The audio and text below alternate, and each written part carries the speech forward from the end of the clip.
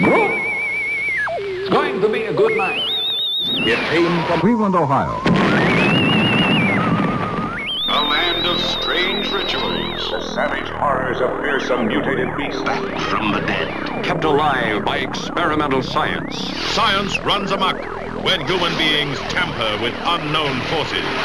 Cut the power! Now at last, the real shocking story can be told. We are giving you all the evidence based only on the secret testimony of the miserable souls who survived this terrifying ordeal. A nightmare combination of shock and terror, and you're invited. A fiendish undertale. Something evil. Maybe in hell. Tell him Freddy sent you. Not recommended for impressionable children. Oh, not tonight. No siree. Welcome to It Came From Cleveland episode. Can you believe it? Number 10 tonight. Yeah, it's not safe for the family tonight. Not safe for the family. No. We're changing things up a little bit on the program tonight. Michelle's gonna take over the first hour of the program tonight to talk about a little career retrospective of the horror, the terrifying legend of stage and screen, Robert Englund, small screen and big screen, and so of course Freddy Krueger. And we're going to have a lot of other celebrity birthday recommendations. Miles is going to do a continuation from last week to a little expose on the character Count Dooku from the Star Wars franchise. The Dooku deep dive. We are in deep Dooku now, buddy. And of course, we're going to have our Twilight Zone review for Mr. Beavis from 61 years ago today. Twilight Zone Season 1, Episode 33. Joe and I are going to have a lot of fun talking about some other celebrity birthdays. I've got some movie recommendations we can all talk about. And Joe, it was so funny. We were listing movies last night on VHS for our store. And it was by the way, I put up a movie for $40 and it sold as soon as I've listed it. And it was called Superstition from like 1980 or 82 or something like that. Oh! Yeah. Michelle likes that one. Movie poster. I have the movie poster for it. Oh, yeah. Well, I'll tell you what, this guy bought it within an hour of me posting it. I had it for $50 or best offer, and he gave $39, so we took it. And it was a movie I bought for $2 at a bowling alley a few weeks ago. But I was looking up details about the director of this film, and it turns out he directed a movie called The Giant of Thunder Mountain. And I'm looking at that movie, and I was like, why does this sound familiar? And I was like, oh my God, I just picked up a sealed copy of The Giant of Thunder Mountain. And I was like, oh, let me list that too, and maybe the person if somebody's interested in that director, they'll want to buy both. But this is like a kid's movie, and of course, it stars Richard Kiel. So, all right, cool. So yeah, that was kind of a funny thing, and then also I want to share something. I had a very hard time focusing today, getting ready for the show, because I had a neighbor who was installing, the brother of one of the neighbors, installing the most annoying car horn that I have ever heard in my life. It sounded like a clown car horn, but worse. And I wish I would have recorded what it sounded like, because he kept doing it and doing it and doing it over and over and over again. And of course, I just tried to open the audio clip, and my whole soundbite is crashing right now. So you're gonna have to give me a minute to open that back up. But so all day this horn, he's just out there on the front lawn, and it's like, it's like this crazy loud super. I thought it was a child with a toy, but when I realized it was a grown man, and he kept doing it and doing it and doing it and doing it all day long, I decided to take matters into my own hands. And so I forgot to turn off my front camera, and this was what I said. Give me a break, man. How much are you going to do that today? And then I said, it's so irritating, but it got cut off. So yeah. Give me a break, man. How much are you going to do that today? I didn't swear at him, but I mean, my lord, he was doing it off and on for like 4 hours. 4 hours. Even a regular car horn would drive you out of your head. But every time he would do it, I couldn't concentrate for like 5 minutes, and then he would start doing it again. And so he just sat there in his truck, like staring down, because I know the kid. He's like the younger brother of the neighbor, the cop across the street. So I didn't want to be too rude because his brother's a cop. Yeah. So yeah, I did that. I yelled. Give me a break, man. How much are you going to do that today? It was just too funny to grab the audio from it. So anyway. And also miracles can happen. I just want to let you know, I just saw my next door neighbor who refuses to cut his grass pushing a lawnmower and a gas can down his driveway. And it sounds like he just started it. And it sounds like he just started it and it stalled. So anyway, let's get into the wild world of Robert Englund, though. And of course, welcome everybody, and thanks everybody to who's listening tonight. Also, a couple extra things tonight. Very special. We're changing the breaks around tonight on the show since Michelle's doing the first hour, and the first break will be her horror trailer selections, and then I'll figure out how we're doing the other breaks. But all new robots question from Mort from Kill the Hippies, and also from Kill the Hippies. Vault archive songs, 3 songs not heard anywhere else.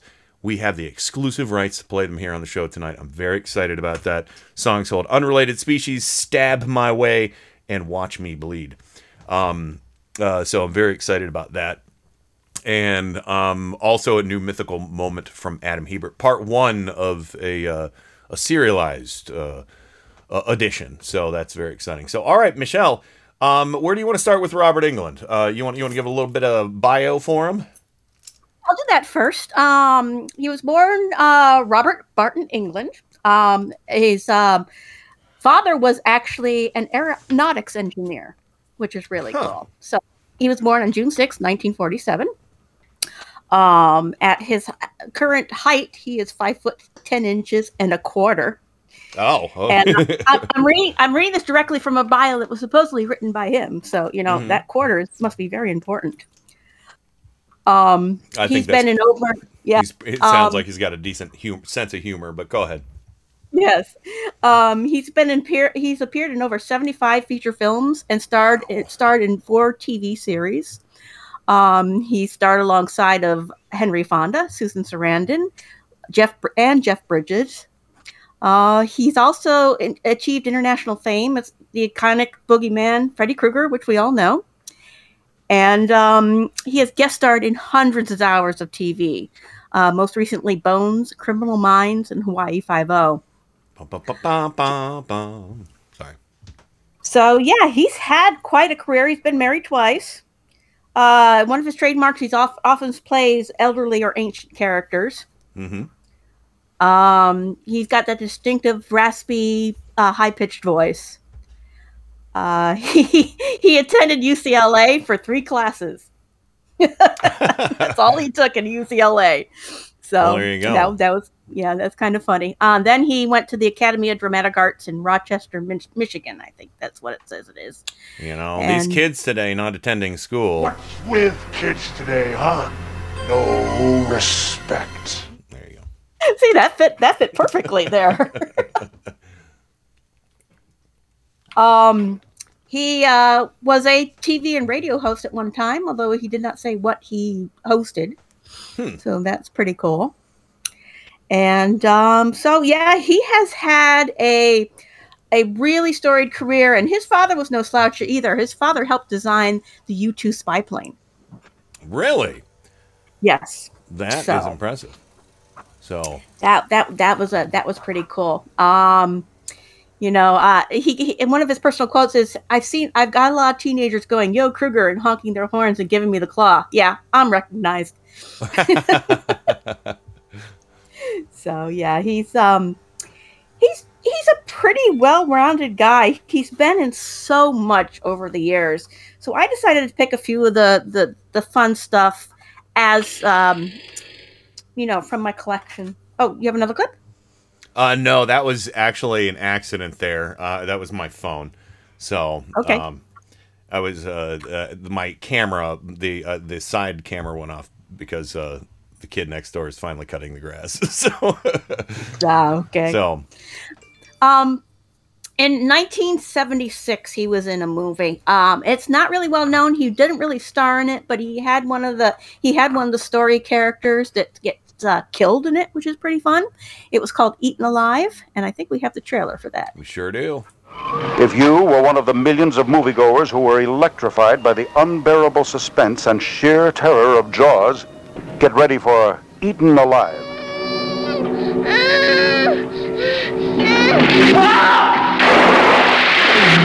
You go back!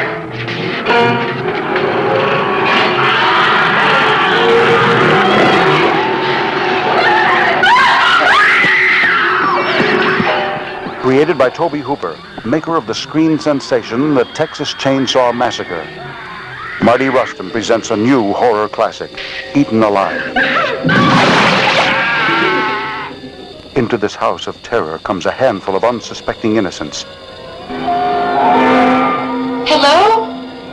What happens to these people in Eaten Alive will give you the most chilling, terrifying 90 minutes you ever spent in a theater.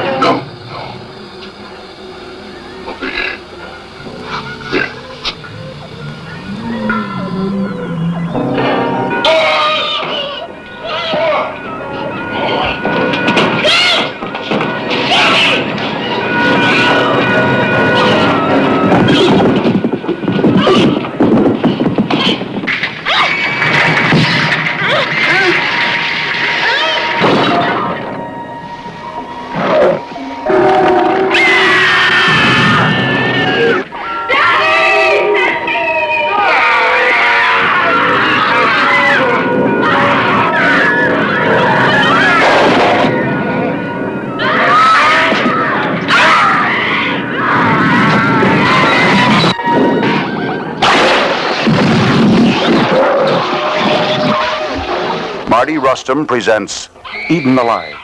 Mel Ferrer, Carolyn Jones, Stuart Whitman, Neville Brand. Get ready for Eaten Alive, a new horror classic. Carolyn Jones, no way, nice. Yep. And that was a Tobe Hooper movie as well, Texas Chainsaw Massacre. Yeah, and I thought the Carolyn Jones would catch your eye. It's basically about a psychotic redneck who owns a dilapidated house in rural East Texas. He kills various people who upset him or his business, and he feeds their bodies to a large crocodile that he keeps as a pet in the swamp behind his hotel. Oh, that's cute. Yeah. So, the reason why I mentioned this movie, because it's one of his earlier works, but in this movie, Robert Englund has a line. Now, I will warn you all, this is not safe for children or safe for work. So, but the next clip will tell you the line. And the reason why I mentioned this, I will tell you afterwards. Flowers in the spring, a precious June. Name's Buck. I'm raring to fuck. Nope. Yeah, so, this it's basically near the beginning of the movie, and when he says that line, it actually has a reference later on in film history. In Kill Bill Volume 1, actor Michael Bowen's character Buck repeats the exact line before forcing himself on a comatose bride. Oh, okay. I vaguely remember that. Yeah, so that's what so it's got a little iconic reference in Quentin Tarantino's movie. Well, so it's kind of definitely, Tarantino has a bent for the old grindhouse and midnight movies and stuff like that. So, oh yeah, big. I mean, that guy. I mean, he was watching bad movies up until I mean, I've heard him talk about some pretty low budget movies made up into the 90s and early 2000s and stuff. Yeah, I like a lot of the Grindhouse movies are fun. Sometimes it can trigger a little bit, especially if it as a woman you've had certain experiences, and sometimes that can be a little rough. But I for the most part enjoy them. They are senseless mayhem. It's the best way I can describe it. I do wince quite a bit, watching older stuff. I mean, just even some of the stuff that, I've been going through. I mean, or just even old TV shows that I watch on MeTV. I'm like, oof. It's like, wow, women today, There's a lot of that. Yeah, we will take a trip now from Eaten Alive, where Buck wanted to enjoy himself. Yeah. Buck wanted to have some luck. Yeah. One of his TV appearances, which was in 1977, Robert Englund was in a Nancy Drew episode. The Nancy Drew and the Hardy Boys, those were series that ran, and I enjoyed them. I read the Hardy Boy books and Nancy Drew books a lot when I was a child, and I would reread them. And I had most of them until we ended up with a leak, and half of them got destroyed. That stinks. Yeah. Yeah, my sister and I used to watch this show religiously when it was on. So, what was it? Pamela Sue Anderson? Is that who played Nancy Drew? Pamela Sue Martin. Pamela Sue Martin. And then, Pamela Anderson. That's somebody else completely. And Sean Cassidy and Parker Stevenson. The Hardy Boys. Yeah. So, I had the biggest crush on Parker Stevenson. Susan had the biggest crush on Sean Cassidy. So, hey, here we go. So, you guys could have gone on a double date. But yeah, I have very fond memories of this, but I had no idea. We were going through all the birthdays and everything, and one of the first pictures on IMDb was, there he is, a very young Robert Englund with a guy named Craig Littler, who's been in a whole bunch of different stuff. He used to be in a kid's show that I used to watch called Jason of Star Command. And there he is standing, and I said to you, I was like, look at that. They look like Bill and Ted, So...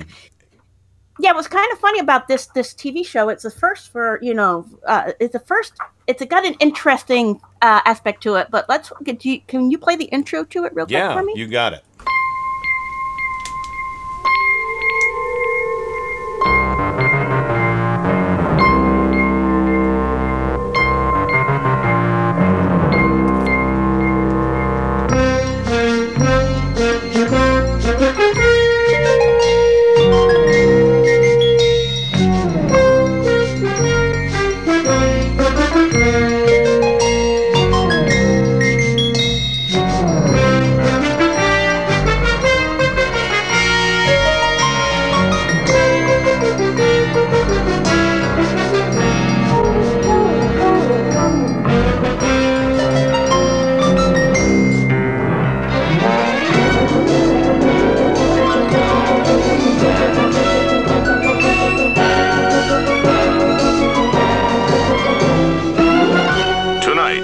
Nancy Drew in The Mystery of the Fallen Angels.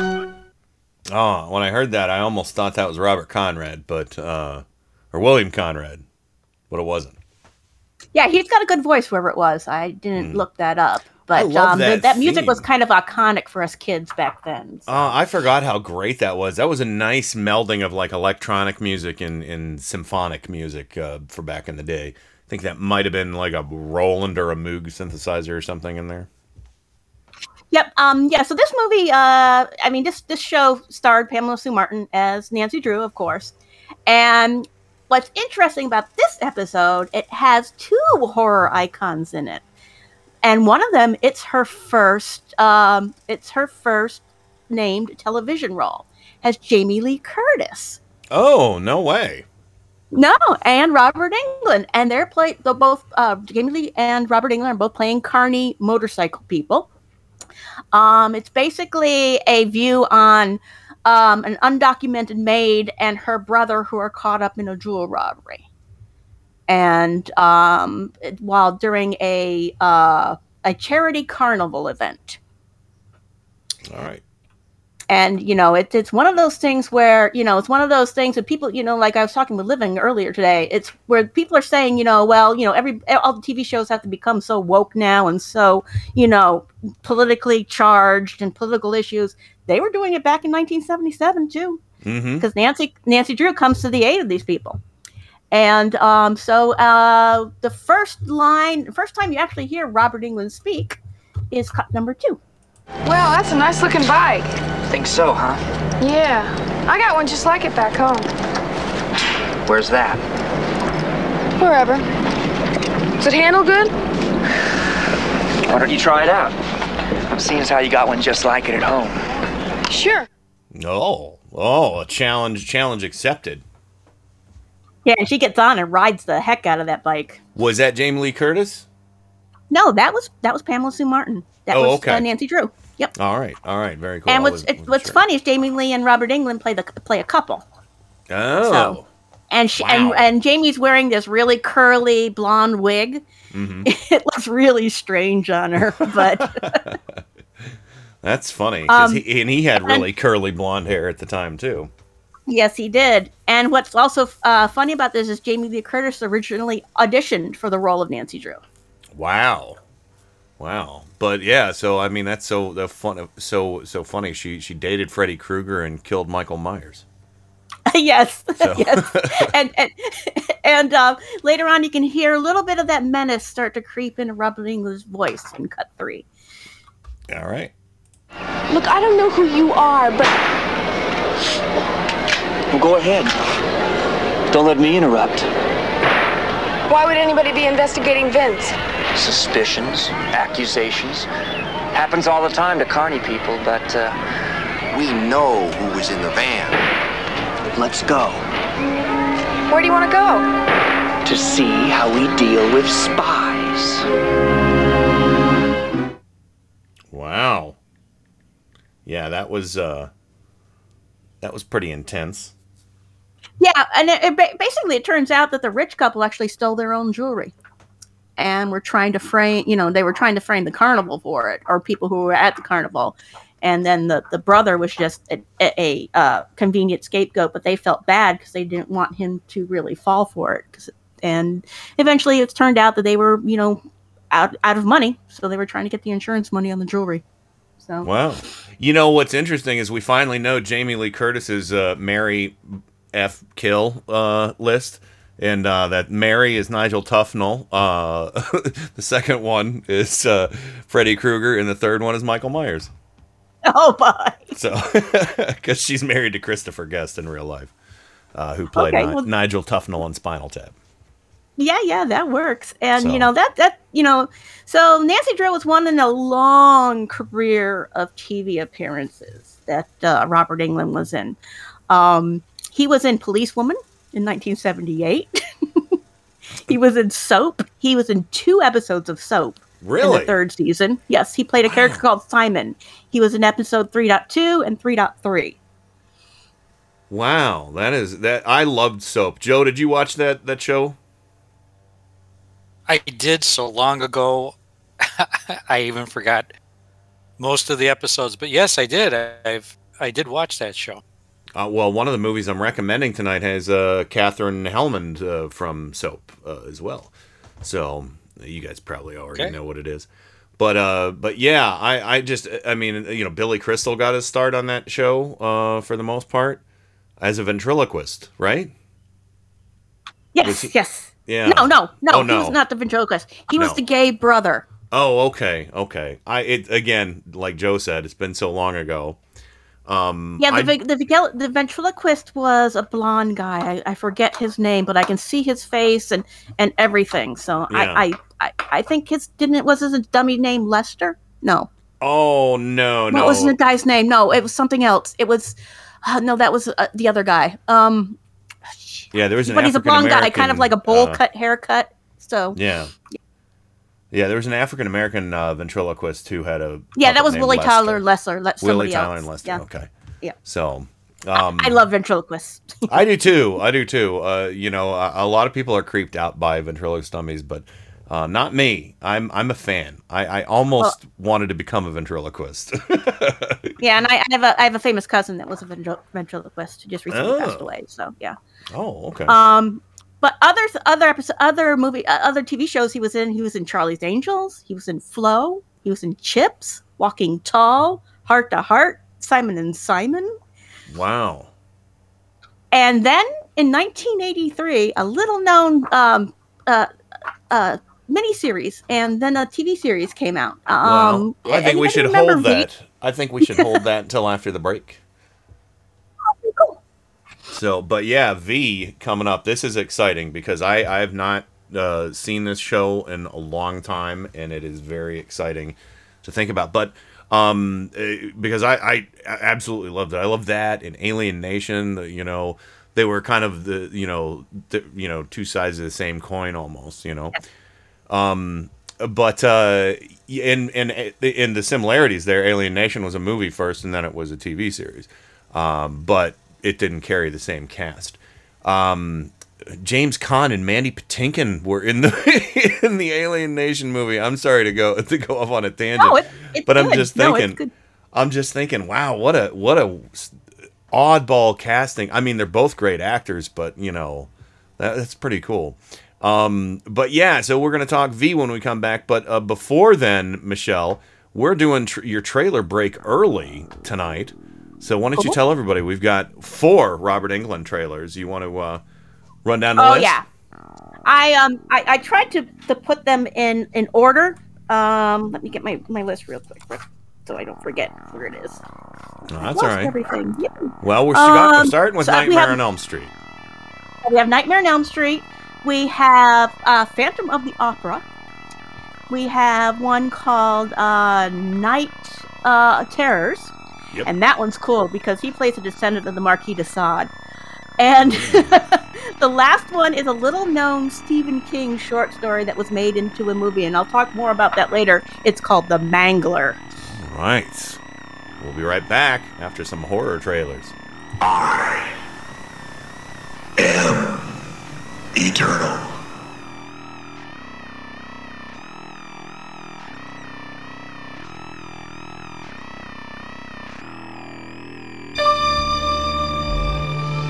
The kids of Elm Street don't know it yet, but something is coming to get them. There's something out there, isn't there?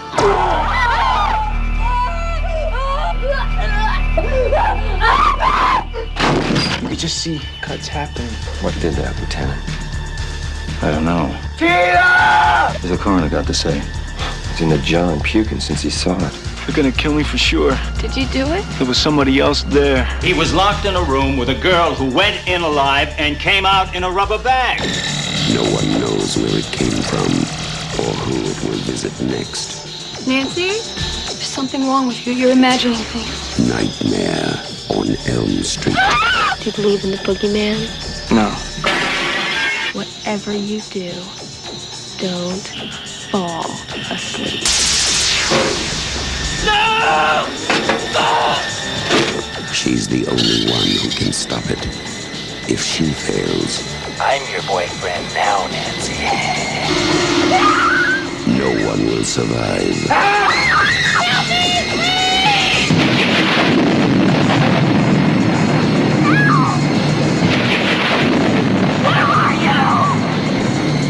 From Wes Craven, director of The Hills Have Eyes and Last House on the Left, a new masterpiece in fantasy terror, Nightmare on Elm Street.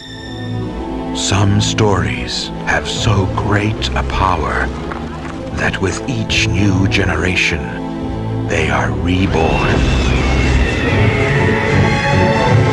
There's a feeling, a passion. But it had to come from somewhere. This was no phantom. Ghosts do not skin their victims. This is the work of an artist. We will make music that the world will love forever. Take the last step to me. You are the angel. You are my voice. I feel him and I hear him. I don't want this feeling ever to go away. The Phantom of the Opera. The all-time horror classic. The Phantom is real. It has a name. Is now a major motion picture. You love the music. I am the music. A lot of people are dead, Mr. Dutton, and the murderer is in your house. Someone is doing murder in Christine Day's name. Our souls are one. No! Robert Englund is... You're him, aren't you? The Phantom of the Opera. The Phantom of the Opera. Only love and music are forever.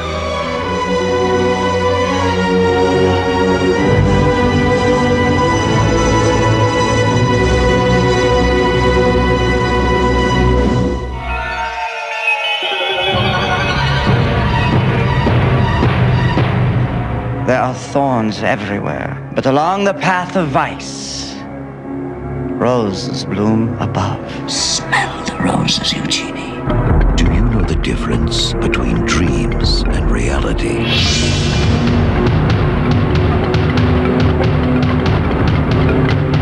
Do you know the difference between good and evil?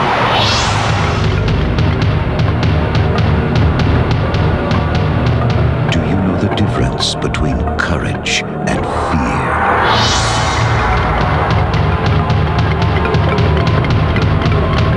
Now, we dare you to find out.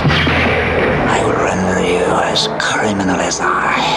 From the director of Poltergeist and the Texas Chainsaw Massacre. Toby Hooper's Night Terrors, starring Robert Englund as the Marquis de Sade. Please don't hurt me. Please. There's a little bit of me in that machine, and a little bit of it in me. There was an accident today. The worst one I've ever seen. Have you considered the possibility that the machine might be haunted? That machine killed your daughter. We all have to make sacrifices. Human sacrifices. A demon is a kind of electricity. Sometimes it gets out of control. People get hurt. 3 modern masters of horror have just created the ultimate machine for terror.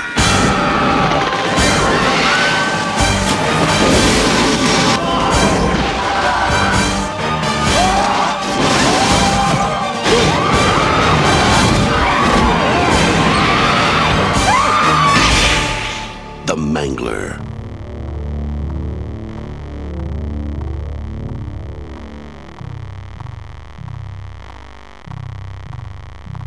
What's with kids today, huh? No respect. Yeah, doing his little Rodney Dangerfield. Well,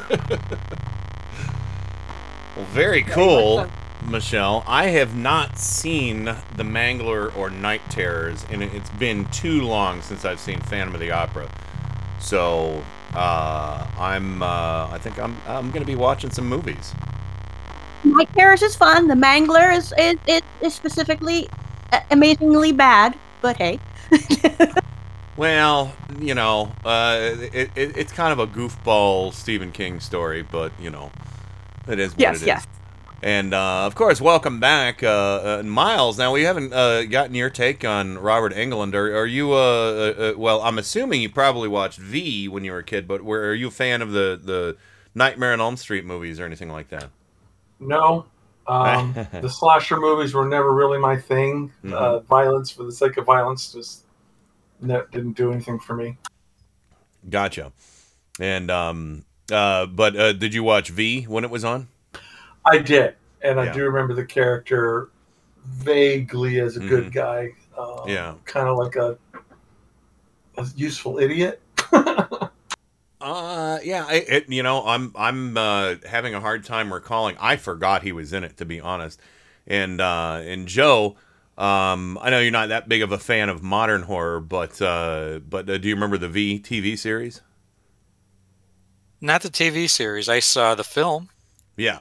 But no, not the TV series. Did it start as a mini series first or a movie first, Michelle? I thought it started in 1983. V, the miniseries, and then the final battle, which was a 2-part movie. Oh, okay. But go ahead, Joe. I'm sorry to cut you off. No, the only V I remember is the one with what's her name? Star Wars. Princess Amid. What's her name? Oh, you're talking about V for Vendetta. That's, V for Vendetta. Yeah, that's the only Natalie Portman. This was about alien visitors coming to our planet with a dark secret, which was so cool at the time. The visual effects were so cool. So, was that the one where if you saw them in a certain way, they look like skeletons, or they? No, that was They Live. That was the movie They Live with Rowdy Piper. Okay. That was a John Carpenter film, and okay. But it kind of had the same kind of vibe to it. I don't want to spoil it, but I think if you like To Serve Man, you might like this series. It's kind of a extended version of that. But Michelle, go ahead. Why don't we talk about V a little bit? Yeah, let's play the trailer for V first. Tonight is your chance to see how it all began, to relive the excitement that is V, the most extraordinary miniseries ever. A daring TV journalist struggling to uncover the startling truth behind the aliens' visit to Earth. And a beautiful and brave young scientist fighting for the very survival of the human race. Together, they take you on a fantastic journey to meet the Visitors. Prepare yourself for a television event that's out of this world. Prepare for V. Next. Gosh, that sure sounded like Eddie Anderson. I'm not sure if that was him or not. Ernie Anderson, I mean, who played Ghoulardi. Ghoulardi. But, so, again, it was a limited or mini-series on TV, and then a 2-part movie, and then a TV series. So it was pretty sprawling in a pretty short period of time. It gained a lot of traction, but go ahead, Michelle. Well, they also had a failed remake, too. They tried to remake the TV series, and it did not really do very well. So I did not know that. Was it like a Sci-Fi channel? That I don't remember. It may have been Sci-Fi. It was entertaining, but it just, you knew what if you've seen the original series, it was just kind of like, Yeah. But, so, these aliens show up and start, spreading across the earth and start saying that they're here to help mankind and, to share their secrets with them and that sort of thing. And what, these transports come down and they start, stopping off in the big cities, and people are, the visitors go to different, places and offer their assistance and stuff. And one of them is a Robert Englund. And it's very interesting how he, interacts with the people when he's trying to find the place he wants to go. Hi there. Are you okay? I am just. Yeah? What? Just. Just. Yes, just. Just what? Help. Oh, no, wait, don't let it get you spazzed. I'll help you out. Yes. Help. Help to go to this place. I'm just. Oh, you don't know where to go. I'm just. You're lost. Lost. Yes. Lost. English. Not well to me. Learned Arabic for going there. Oh, and they screwed up and sent you to L.A.? Yes. Screwed. Well, L.A.'s not so bad. It beats Fresno, let me tell you. There you go. I had to leave the beat Fresno in there, kind of like, as an homage to Travis on the Stephanie Miller Show. So. Oh, there you go. There you go. So I think you're always talking about Fresno there. So. Well, now the cast on this, I'm looking back at the cast. Mark Singer from Beastmaster was in this series. I think Michael Ironsides was in it. Yeah. 13 episodes. It also had Well, Robert Englund was in 19 episodes, again, as Willie. I forgot the name Willie. Yeah, I was like, and some other Mickey Jones. If you don't know Mickey Jones, you know his face because he was like a huge character actor for the longest time. I do have a memory of V with Michael Ironside. There was a scene where they actually successfully killed some of the aliens, and they are lizard creatures for those. Spoiler alert. And Michael Ironside was looking with his cohort at these dead aliens, and his comment was, "What a waste of good luggage." That's funny. Bruce Davison was in it. He's a well-known character actor. But yeah, just tons of great actors were in this. And June Chadwick. What else was she in? The name sounds familiar. Yeah, she was in. She was in Spinal Tap. And Jumpin' Jack Flash with Whoopi Goldberg. But I think I heard Susan chuckle from the other room once she caught Eric Singer from Beastmaster because she used to have a crush on him, and he had ferrets. So, yeah, Mark Singer was one of my favorites. Yeah, he was a really good kind of action actor, and it's so funny. You forget how buff he was until you see one of the Beastmaster movies. Cause, that loincloth didn't leave much to the imagination. No. I mean, you see him in clothes and it's just like he's just kind of a regular Joe, but you see him in Beastmaster and you're like, damn, dude, you're doing something right.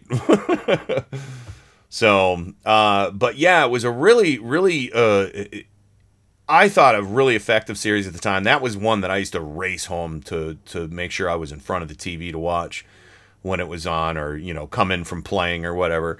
I just remember, Susan laughed out loud at Mark Singer. So,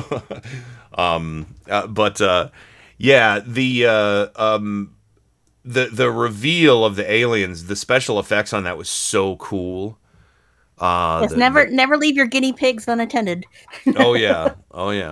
Yeah, because they unhinged their jaws. Why don't you just unhinge your jaw and finish me off?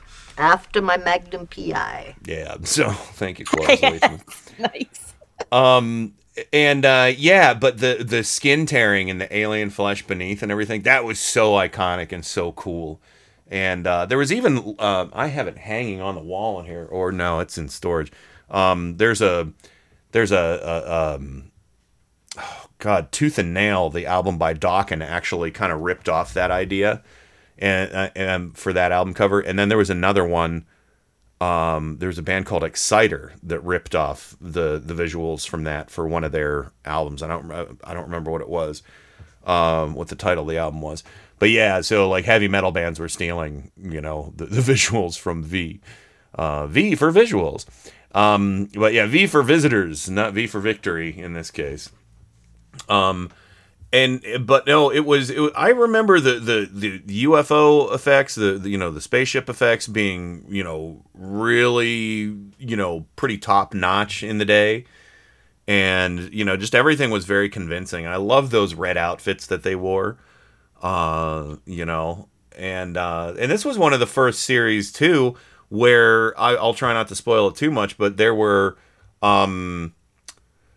it was kind of like, what they're setting up right now with the Marvel Cinematic Universe, the Secret Invasion thing is there are aliens among us and we don't know who they are. So kind of, Invasion of the Body Snatchers kind of thing, except they were much better at pretending to be who they were pretending to be, So, right. And that and the whole underlying fascist theme about a fascist takeover of our world by a superior race, Yeah. The original title was Lizard Nazis from Space. No, I'm just kidding. But that's kind of what it was. Because they do everything. They have the youth indoctrination programs and all that sort of stuff. And even the symbol for their government or whatever, their movement was reminiscent of a swastika, a white circle with, black symbol on it. And one of the other character actors that's in it, I forget his name, but he plays an old Jewish man who remembers the Nazis' atrocities. Mm-hmm. And he tries to warn people, and nobody really listens to him. Yeah, I think I know who you're talking about. I just saw his name. I think you're talking about, oh gosh, Howard K. Smith, I believe. That might be him. I'm not very good with names, but I can remember his face. So, well, he died in 2002 at the age of 87, so that was probably him, because he was in a lot of episodes. He was in 10 episodes. Judson Scott was in the series too. Judson Scott, you'd know as Khan's son in The Wrath of Khan. And Judson Scott was in the failed TV series with Richard Lynch called The Phoenix. Do you remember that from the late 70s, early 80s? Oh, yeah. Yeah. And what was interesting is I saw an episode of Star Trek The Next Generation the other day where Judson Scott played opposite the guy who played Captain Kirk's son in The Wrath of Khan. And they were playing like these aliens who were fighting over this mineral or resource or something like that. And I was like, oh my God, that's so funny. So Khan's son, I think he treated him as his son. I don't know if he necessarily was, but so Khan's son and Kirk's son in The Next Generation together acting against one another, which was too cool. And I'm sorry I don't remember the actor's name who played David. David, that was Captain Kirk's son, right? I think so. Curly-headed blonde guy. That's all I remember him as. David in Marcus. The tight jumpsuit. Yeah, the actor. David Marcus. Merrick Buttrick is the actor who played him. So, and I think he passed away in 1989. So that's insane. He was only 30? My Lord. So, but no, at 29, he wasn't even 30. That's horrible. So, but yeah, so no, but this is a great role for, again, I'm assuming this role probably really got Robert Englund some notoriety for him to, get into the, Nightmare on Elm Street movies. Yeah, what's really nice about it is he played a different character off a type. He wasn't a thug, he wasn't something like that. He was actually playing kind of like a bumbling, comic relief, but he still had a really big heart and he was very protective. Yeah. But yeah, that was in 1983, and right after that, in 1984, Nightmare on Elm Street came out. And Nightmare on Elm Street was actually the New Line Cinema was not really doing well at this point. And when Nightmare on Elm Street came out, it was saved from bankruptcy. And they jokingly call New Line Cinema after that point the house that Freddy built. Wow. That's pretty impressive. So yeah, it was funny because Robert Englund almost did not get that role. Do you know who was up for that role? Let me think about that. Was it a contemporary of his? Yeah, it was one of the actors that was fairly known for. Did they go on to do other horror stuff? Yes. Oof. He's a favorite of ours. Oh, he's a favorite of ours, huh? Okay. Oh my gosh, I'm racking my brain trying to figure out who it could be. I can't think of it. Who was it? Okay, he even went through makeup tests, but he had to drop out due to scheduling conflicts. It was David Warner. Oh, no way. Yeah, so David Warner, who was he was in a ton of stuff. He was Time Bandits. And yeah. he was in a lot of Star Trek stuff too. The Waxworks. Yeah. And he was, oh my God, he was in so much great stuff. Did he just recently pass away? I don't know. I can look it up real quick. Oh no, that's fine. You can keep talking, and I'll look it up. All right. There's some. One of the things is the very first time you see Freddy in the movie, he wasn't being played by Robert Englund, but by the special effects man Charles Bellardinelli. He was the only one that knew exactly how to cut the gloves and insert the blades. He is still alive. I'm sorry. He was in The Omen, by the way. And okay. time after time. Oh, he was Sark in Tron. Yes. So yeah, Cross of Iron. He's been in so much stuff. But yeah, and go ahead. Yeah, he was actually he was still doing work on V during this movie as well. Robert Englund was, and then Lynn Shay, isn't she one of the names? Was it Lynn Shay? Is that a female or man? I don't know. Robert Englund and Lynn Shay both appeared in New Nightmare in 1994, Wish You Were Dead in 2001, and 2001 Maniacs in 2005. And the first time Robert Englund tried on the infamous Freddy glove, he actually cut himself. Oh, gosh. That's not good. Yeah, and the word Elm Street's never actually spoken at all during the movie. Really? Nope. Wow. And he also stated that his favorite kill in Elm Street franchise was Carlos's death in the 6th film. Carlos dies by having Freddy replace his hearing aid and causes his head to explode. Oof. Interesting. Oh, yeah, David Warner, if I didn't say it already, he is still alive. And he also was in the Mouth of Madness, which was a great, underrated John Carpenter film. Yes, I like that one. And Sam Neill was in that with him, I believe. Yes. Yeah. So, great movie. I own that on VHS. Former rental. But yeah, that was, a great film. Oh, that had Jürgen Prochnow. I forget how to say his name, but he was Leto Atreides in David Lynch's Dune. So, and he was also in The Keep. Another cool movie. I keep going down the rabbit hole. The Keep, man, yeah, that's quite all right. The Keep is like a holy grail movie for me. That one is so good. I love that. It is such a. I think Miles would get a kick out of that if he hasn't seen it. I think Joe would too. Because isn't it about basically Nazis who stumble into some ancient terror? Yes, yes. Yeah. So, and who doesn't love it when Nazis get some kind of comeuppance from supernatural stuff or whatever? Yeah, I have a quick few other little things about some of the other movies that the trailers were run on. And then to wrap it up, I have some more other information about Robert Englund. All right.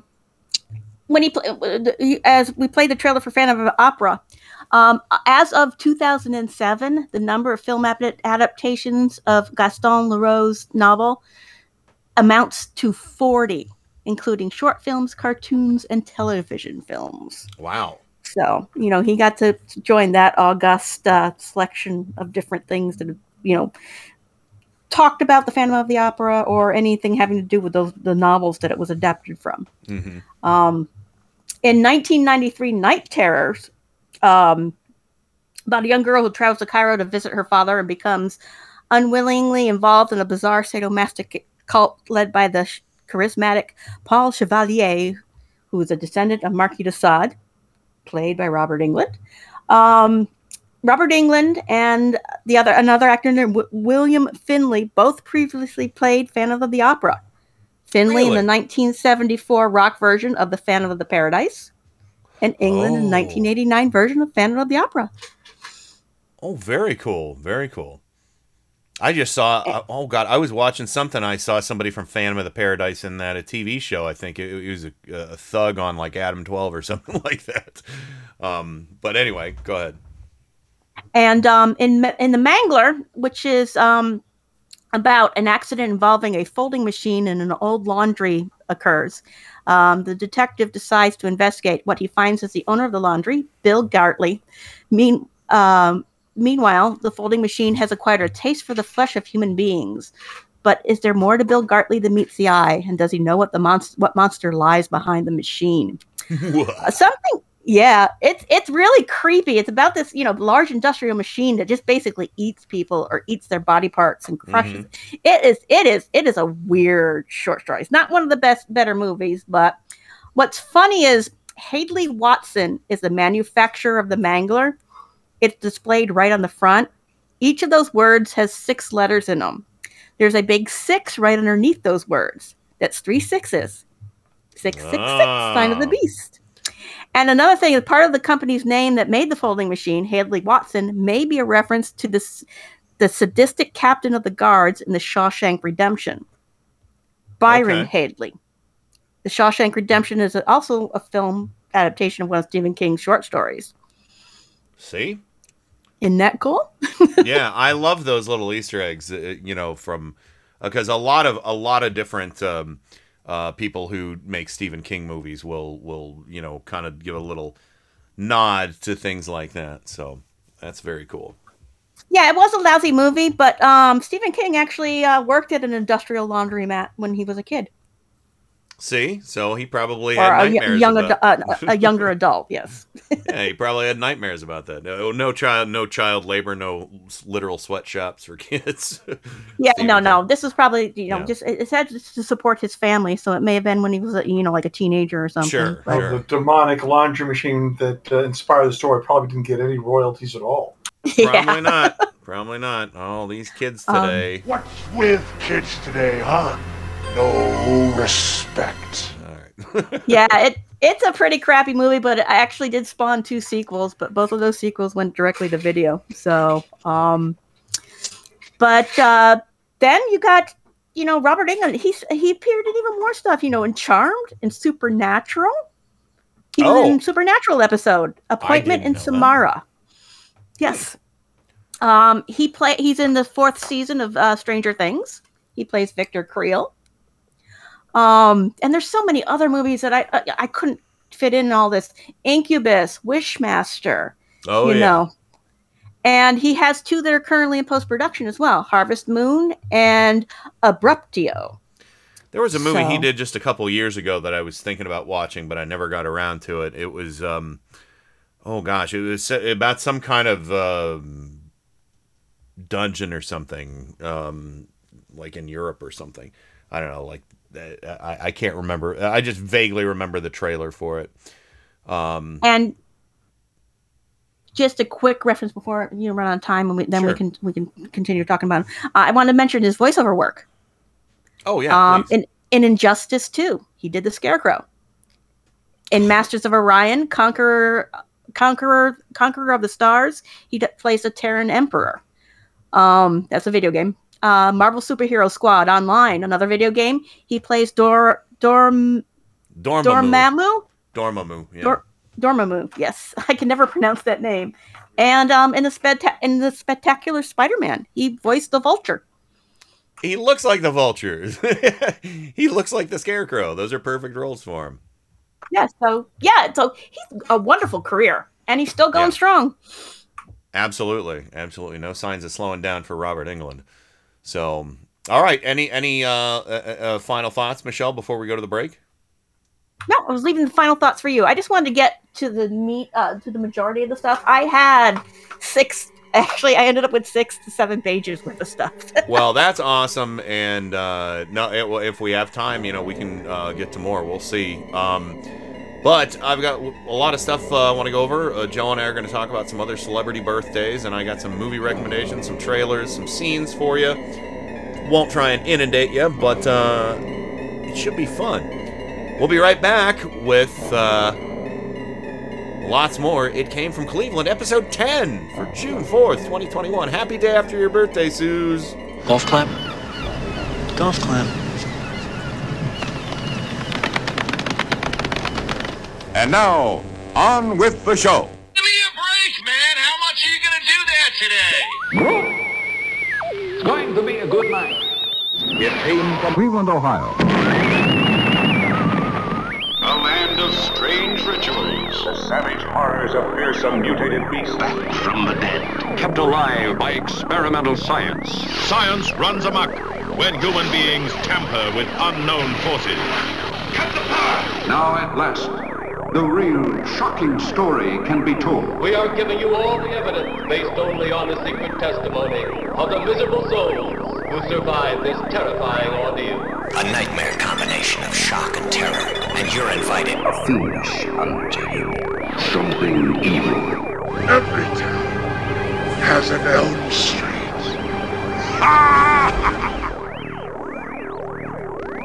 Not recommended for impressionable children. And just about every town does have an Elm Street. Yep. So, I forget which one that was from. That's when he moved on from the original town that the first few movies were in. Anyway, welcome back to It Came from Cleveland, episode 10. Joe, can you believe we've made it so far? This is exciting, huh? Yes, I'm still here. Yeah. Holy shit. Holy God. And of course, Miles, look at that. We should have another golf clap for... Golf clap? Golf clapping. There we go. Little Men at Work golf clap for us. But yeah, I mean, we've covered so much amazing stuff, Miles, in such a short time. And, yep, things will continue. Yeah, and it's very satisfying, Michelle, knowing that we're doing something a little different, and a little different from what everybody's doing, And we have a house band. We've got original content with everything we do, and Adam and Kill the Hippies contributions and everything. It's just a really exciting, and I'm really glad everybody is here hanging out with us every Friday, and it means so much. I'm gonna cry. No, I'm sorry. I'm not much of an actor, and I'm not going to cry. But I was irritated earlier. Give me a break, man. How much are you gonna do that today? It is great. So I was so mad I didn't turn off the camera, and I was like, oh, I was like, I didn't swear at him, I just wish I wish I would have gotten it. So irritating. But anyway, yeah, so Joe, we have a lot of celebrity birthdays to talk about today, and I have a fun selection of stuff. And I know one of the people that want. Well, actually, if you don't mind, first, I think we should talk about somebody who was kind of again somebody who is remembered for one thing mostly, and that's Andy Griffith, known from the Andy Griffith Show. Is Andy Taylor, and of course, Matlock. And I've been enjoying Matlock. I've been enjoying going back and watching Matlock and In the Heat of the Night with Carol O'Connor. That those are actually pretty decent shows for the day. But Andy Griffith, Joe, I'm not familiar if you know how he got his start. But it was a movie in 1957. Do you know what I'm talking about? No. I don't. Well, this is the trailer for it. It's called A Face in the Crowd from 1957. And if you think Andy Griffith started off as, just all wit and whimsy and nice and talking to Ope and Barney, it wasn't quite that way. He did play a bit of a redneck in this movie, but he essentially predicted a lot of ugliness that has gotten that has kind of twisted the world of politics and the cult of personality and whatnot. And I've got some kind of poignant clips here, but this is the trailer from A Face in the Crowd from 1957, and I highly recommend everybody watch this movie. It also had a great performance from Walter Matthau in it. Everybody knows and loves him, grumpy old man, but he was in The Odd Couple, of course. But yeah, Walter Matthau had a nice straight role in this, but Andy Griffith played a psycho in A Face in the Crowd. Here's the trailer. Oh, Lonesome Rhodes. Look out for him. He's mean. Ladies and gentlemen, this is Andy Griffith, another sensational newcomer from Elia Kazan, who brought you Marlon Brando and James Dean and Carol Baker.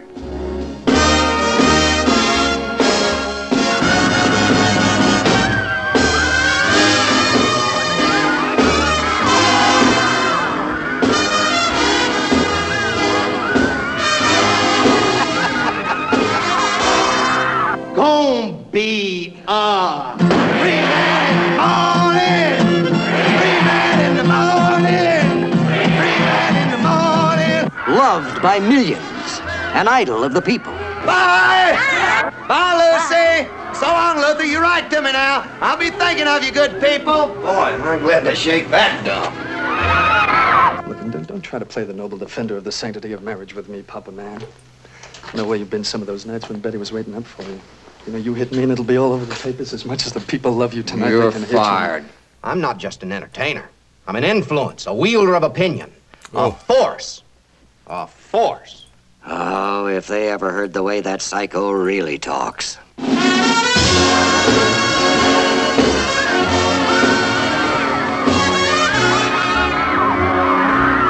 They're mine. I own them. They think like I do. But they're even more stupid than I am. So I gotta think for them. One of the greatest characterizations ever put on the screen in the whole history of motion pictures. Maybe I'm just a country boy. But if the president tries to stop me, I'll flood the White House with millions of telegrams.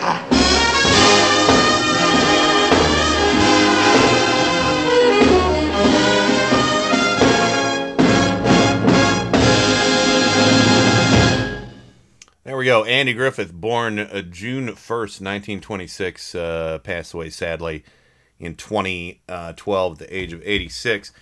I know we're not going to say the name of the person that this kind of reminds me of, but I think everybody, because we don't do that kind of show anymore. But the next couple clips, well, I know there was a lot of people started talking about this movie about 15 years ago, maybe a little less than that, when a certain insane guy who used to cry on Fox News, who got booted for being too crazy for Fox News, they started making comparisons to him and Glenn Beck, essentially. So the name Lonesome Rhodes kept coming up, and it on Stephanie Miller, they would play this clip from the movie, which we heard a little bit about. And this scene is referred to as the Dark Night of the Soul. The new ratings this morning? 53.7. Just picked up another million. This whole country just like my flock of sheep. Sheep. Rednecks, crackers, hillbillies, housefrows, shut-ins, pea pickers. Everybody that's got to jump when somebody else blows the whistle. They don't know it yet, but they're all gonna be fighters for Fuller. They're mine. I own them. They think like I do. Only they're even more stupid than I am, so I gotta think for them. Marcia, you just wait and see. I'm gonna be the power behind the president, and you'll be the power behind me. Yeah, or maybe the president.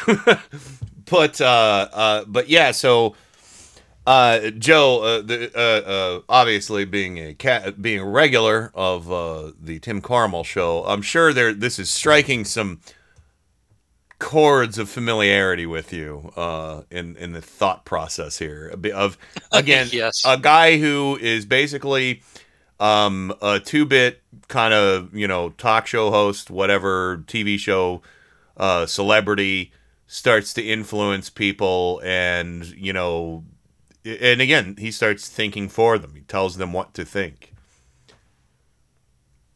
Yeah, that sounds familiar. Let's see. Yeah. Would that be like Fox News?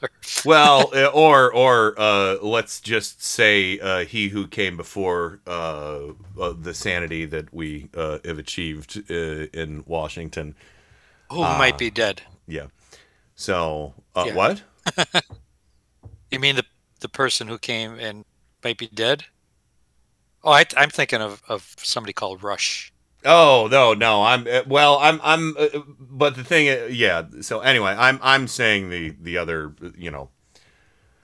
all of those folks on that side. But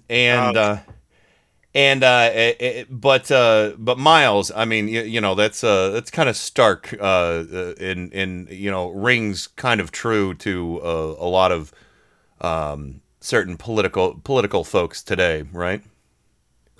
Without a doubt, you're gonna have the authoritarian mindset's really just gonna people are just gonna flock to it because fear of the other. So Yeah. Well, and without giving too much away, if you haven't seen the movie, you got to kind of know where it's going. But this is an interview from 1972 on the Morning Exchange, which kind of crystallizes the notion of what this movie was about. But seriously, how cool was that, Michelle, that they were marketing Andy Griffith as like the next Marlon Brando or the next James Dean, you know? Yeah, it was kind of a strong role for him. It's not what you're used to, with the modern day, Andy Griffin. Because it just the way he in the TV show he was always so mild mannered, and in his Matlock he was just so kind of country, but in a pleasant way. Yeah. Yeah, exactly. Well, this I think this clip is so poignant. Again, from 1972. Him talking about his role from, a decade and a half before.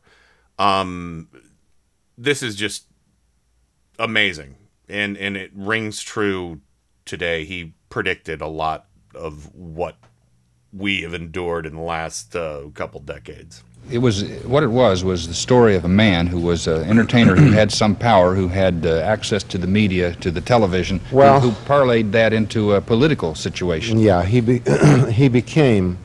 I guess people at that time didn't think it could happen. It can happen. It can happen, and has happened at times. It might be happening now. Who knows? Who knows? But this was just an interesting, energetic guy at the beginning, a free kind of a man. And he discovered radio, and then he discovered television, and then he became accepted by people, and he became their folk hero.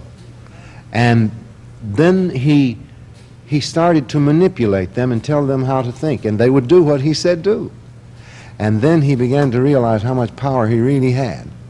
And he started to influence the politicians, and he was about to launch this real loser into political office.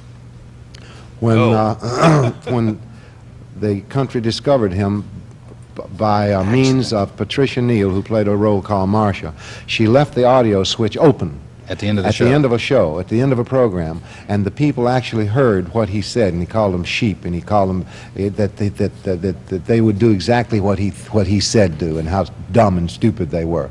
Then they turned him off, but he took that. Yeah, that was strong. Who was that man? Well, what's funny is the hot mic was there the last go around, and people didn't turn him off. Yeah. So, and again, that's as political as I want to get. But Joe, I highly recommend you watch this movie. I need to go back through it and pour over it, but I think Tim might want to watch this too, and go through it for some cool clips and stuff like that. So, A Face in the Crowd, 1957. Yes. Yeah, go ahead. It gave me an excuse to show the sheep in the tire swing. So there you go. There you go. We know. Sorry, I like that GIF too. So I've some other fun stuff. Joe, you were going through the list and you mentioned the name Jonathan Pryce. And this is special interest to me, but Jonathan Pryce, you were a fan of from Game of Thrones, right? From Game of Thrones, yeah. He played a religious fanatic, leader of religious fanatics. Wait, we're not talking about Andy Griffith anymore. No, I'm kidding. No. So, he was exactly. He was in charge when Cersei's first fall, essentially. But yeah, go ahead. Right. And she sort of glommed onto him as a sort of a savior of her position, as a ruler. But later on, that took on a life of its own that she couldn't control, and things didn't end up nice for Cersei's because He made her. Yeah, thanks, Michelle. Yeah, shame. He made her march through the crowd naked for her sins. He was like a real nut. Yeah. And by the end of the story arc, Shame. with, Shame. Shame. There you go. I got it for you. Yeah. By the end of the story arc, he was pretty. He's a pretty hated character, and he got his. He got blown up. He burned in hell, but he burned in hell, but a hell on earth. Yeah, he got blown up. Yeah, with the Dragonfire. And, but Jonathan Pryce, he was born June 1st, 1947. He's still with us. He is, has done just an enormous amount of, he's been in The Crown recently, the Netflix historical drama series. Yes, yes. And yeah, he was the High Sparrow in Game of Thrones. And he played Pope Francis in The Two Popes, and he got an Academy Award nomination for that, his first. Pirates of the Caribbean, Glengarry Glen Ross, The Age of Innocence, in Evita. He was in Evita as well. Tomorrow Never Dies, that's right, he was a Bond villain at one point.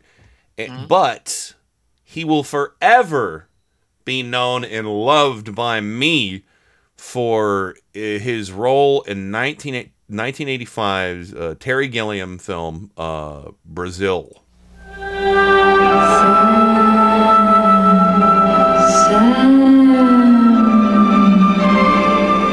Do you wake from your finest fantasy only to return to your daily nightmare? Is your mother about to look younger than you do? Does the woman of your dreams I love you. In my dreams, I love you. still have a few doubts?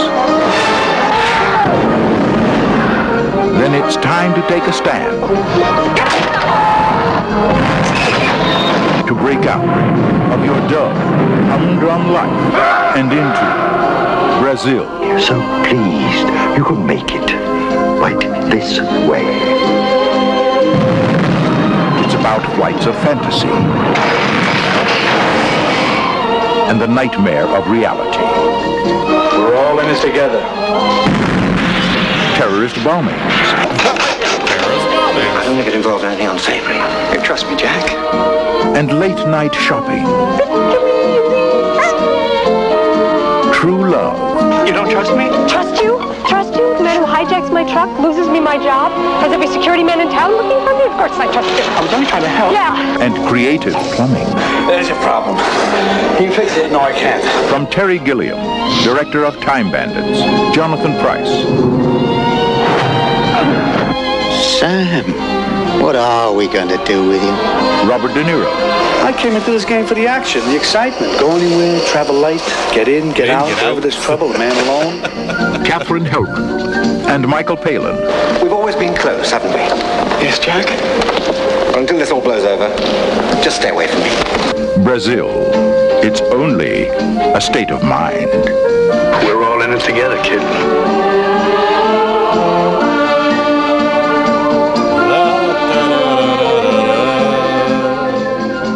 God, I love this movie. I've watched this movie so many times, and I'll tell you what, it's one of those films where you can catch something new, make a connection every time you watch it, from something early in the film to something later in the film, and the movie itself kind of has its roots in what was it? An occurrence on the Elk Creek Bridge or something like that.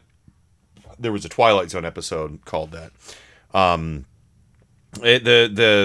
don't want to spoil the ending if anybody hasn't seen it, but the ending is highly influenced by a Twilight Zone episode. And Joe, you always say, you said Bob Weatherwax told you everybody borrows from something.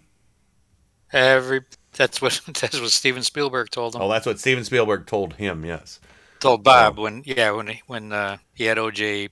They're auditioning for the role of Einstein. Yeah. Back to the Future. But yeah, and I think we've all seen this. Miles, I believe I've talked to you about this movie. I think you mentioned the Buttle Tuttle thing before, right? Are we talking Brazil? Yeah. I have memories of the plumbers coming to help. Oh yeah. Final escape. Yeah. You need form C312. I don't know. Yeah, Z stroke, whatever. But ask them for that form. Yeah. Yeah.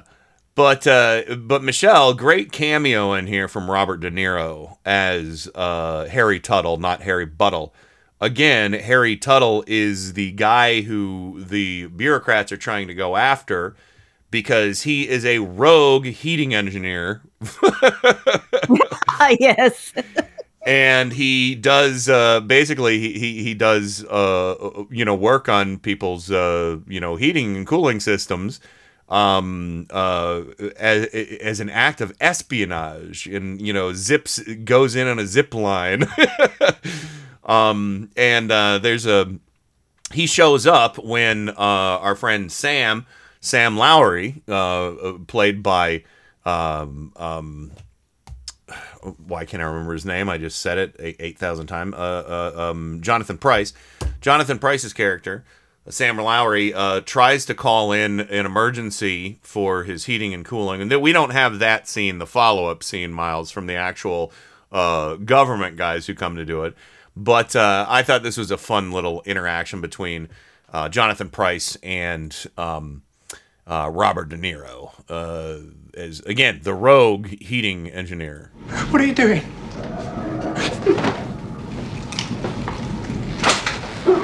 Harry Tuttle, heating engineer at your service.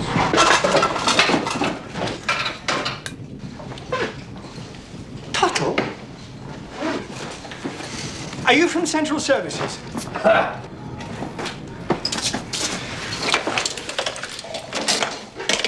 I called Central Services. Well, they're a little overworked these days. Luckily, I intercepted your call. You did... Just a minute.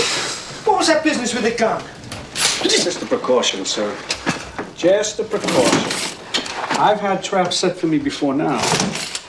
And there are plenty of people in Central Services who'd love to get their hands on Harry Tuttle. Are you telling me that this is illegal?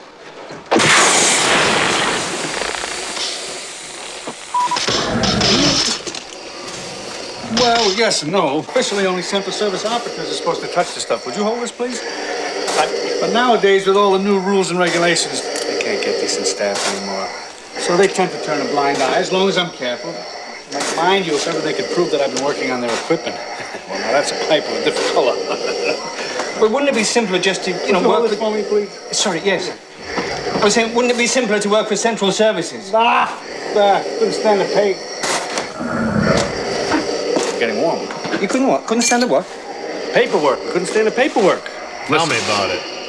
This whole system of yours could be on fire, and I couldn't even turn on a kitchen tap without filling out a 27B/6. Bloody paperwork. I suppose one has to expect a certain amount. Why? I came into this game for the action, the excitement. Go anywhere, travel light, get in, get out, wherever there's trouble, a man alone.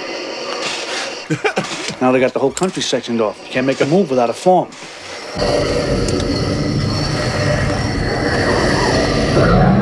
All right, so and the ductwork in these places and the tubes and the pipes and everything, they're insane. Terry Gilliam does dystopia so well, but this movie is, if I haven't said it already, I've said it, but I have said it in the past. This is my favorite movie of all time. I love everything about it, and definitely check this one out. But I'll tell you what, we're running a little bit long. I think I've actually gotten a little bit too much audio tonight, but when we come back, we're going to go ahead and play our debut, our brand new Kill the Hippies rock block. Mort, again, was too cool. Last night sent me a whole bunch of archive stuff, heard probably in any kind of broadcast. This is probably the first time it's been broadcast anywhere, unless maybe he shared it with a college radio station or something like that. But it's not uploaded anywhere or mass produced. So we have a song that Melissa sings called Unrelated Species, and then 2 from Matt called Stab My Way and Watch Me Bleed. They are, they're not as slick as some of the other ones, but they are great, intense songs. I love them. But yeah, so we'll be right back, and we'll talk about some more birthdays right after this. Ah! Night.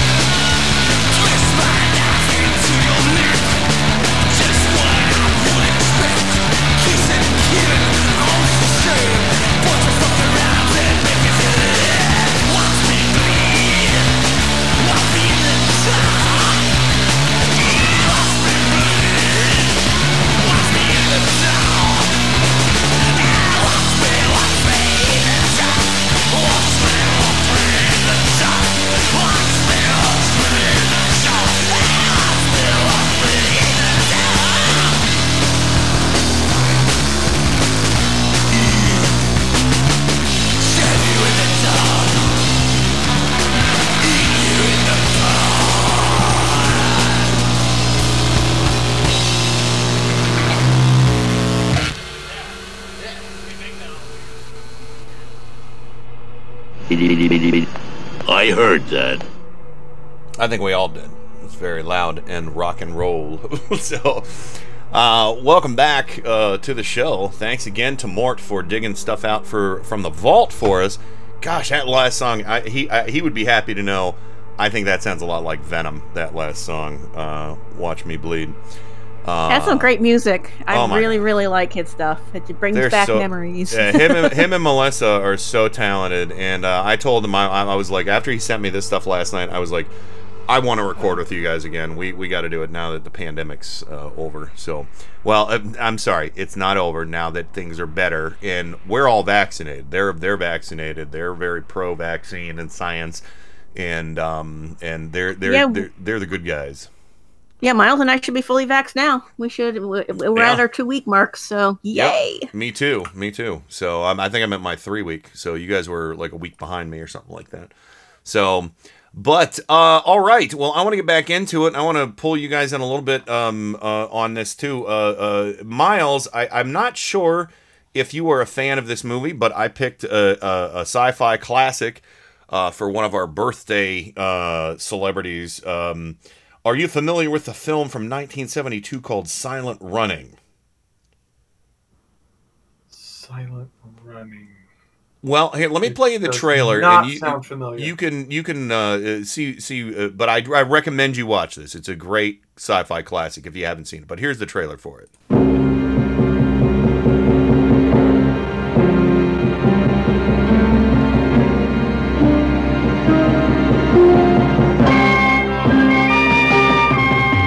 A space convoy on a strange voyage, carrying a rare cargo. The forests, the plants, the growing things doomed to extinction on Earth. We have just received orders to abandon and nuclear destruct all the forests and return our ships to commercial service. We're going home! You can't blow up this forest. Now move! You're not gonna do it.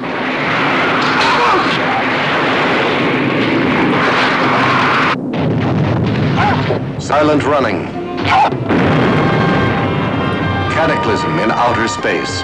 Every moment bringing its own danger as man explores the mysteries of an unknown and limitless universe. Valley Forge, what the hell's wrong? You're moving out, you're accelerating. I've got a premature detonation on dome number 2, and I've got an explosion in the main cargo deck. Now, please advise me immediately. Give me Barker. I can't find Barker. I can't find Wolf or Keenan either. I'm afraid, Neil, that they might have been in dome number 2. Dome number 1. Meet the almost human drones, amazing companions on a journey beyond the stars. Yeah, not almost human. The man had the full house, and he knew it. Almost RTD. How about that?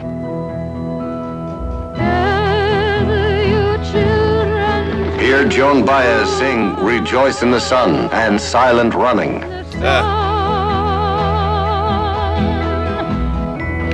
Listen, Lowell, if you continue as is, we figure you'll hit the northeastern quadrant of Saturn's outer ring tomorrow morning.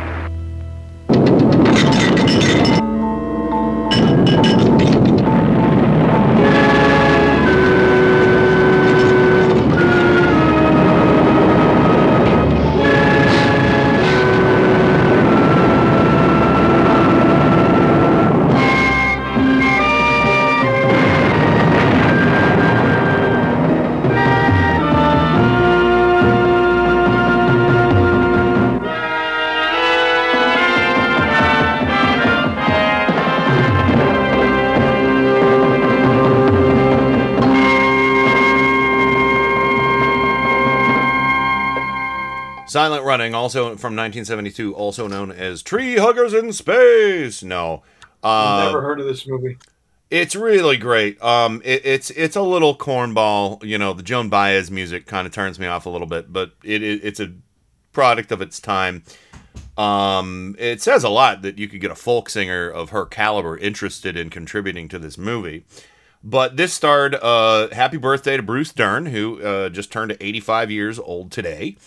The father of Laura Dern, who you know from many David Lynch productions, including Blue Velvet, Twin Peaks, and oh gosh, I forget what else she's been in. Oh, she was in the second of the more recent Star Wars movies. Miles, she played oh gosh, what was her name? She had, what did she have, purple hair? She was one of the admirals or something who stayed with the ship when they went to turn the ship into a light speed weapon. Yeah. She was a... The name escapes me. That's okay. But yeah, so don't forget Jurassic Park. Jurassic Park, yeah. Thank you, Joe. But yeah, but Bruce Dern, we talked about when I gave everybody the review of Big Love. He was in that show as well. That we talked about on the oh gosh, the Bill Paxton tribute show. And but yeah, I think you might get a kick out of this one, Miles. I think you should check it out. Cool.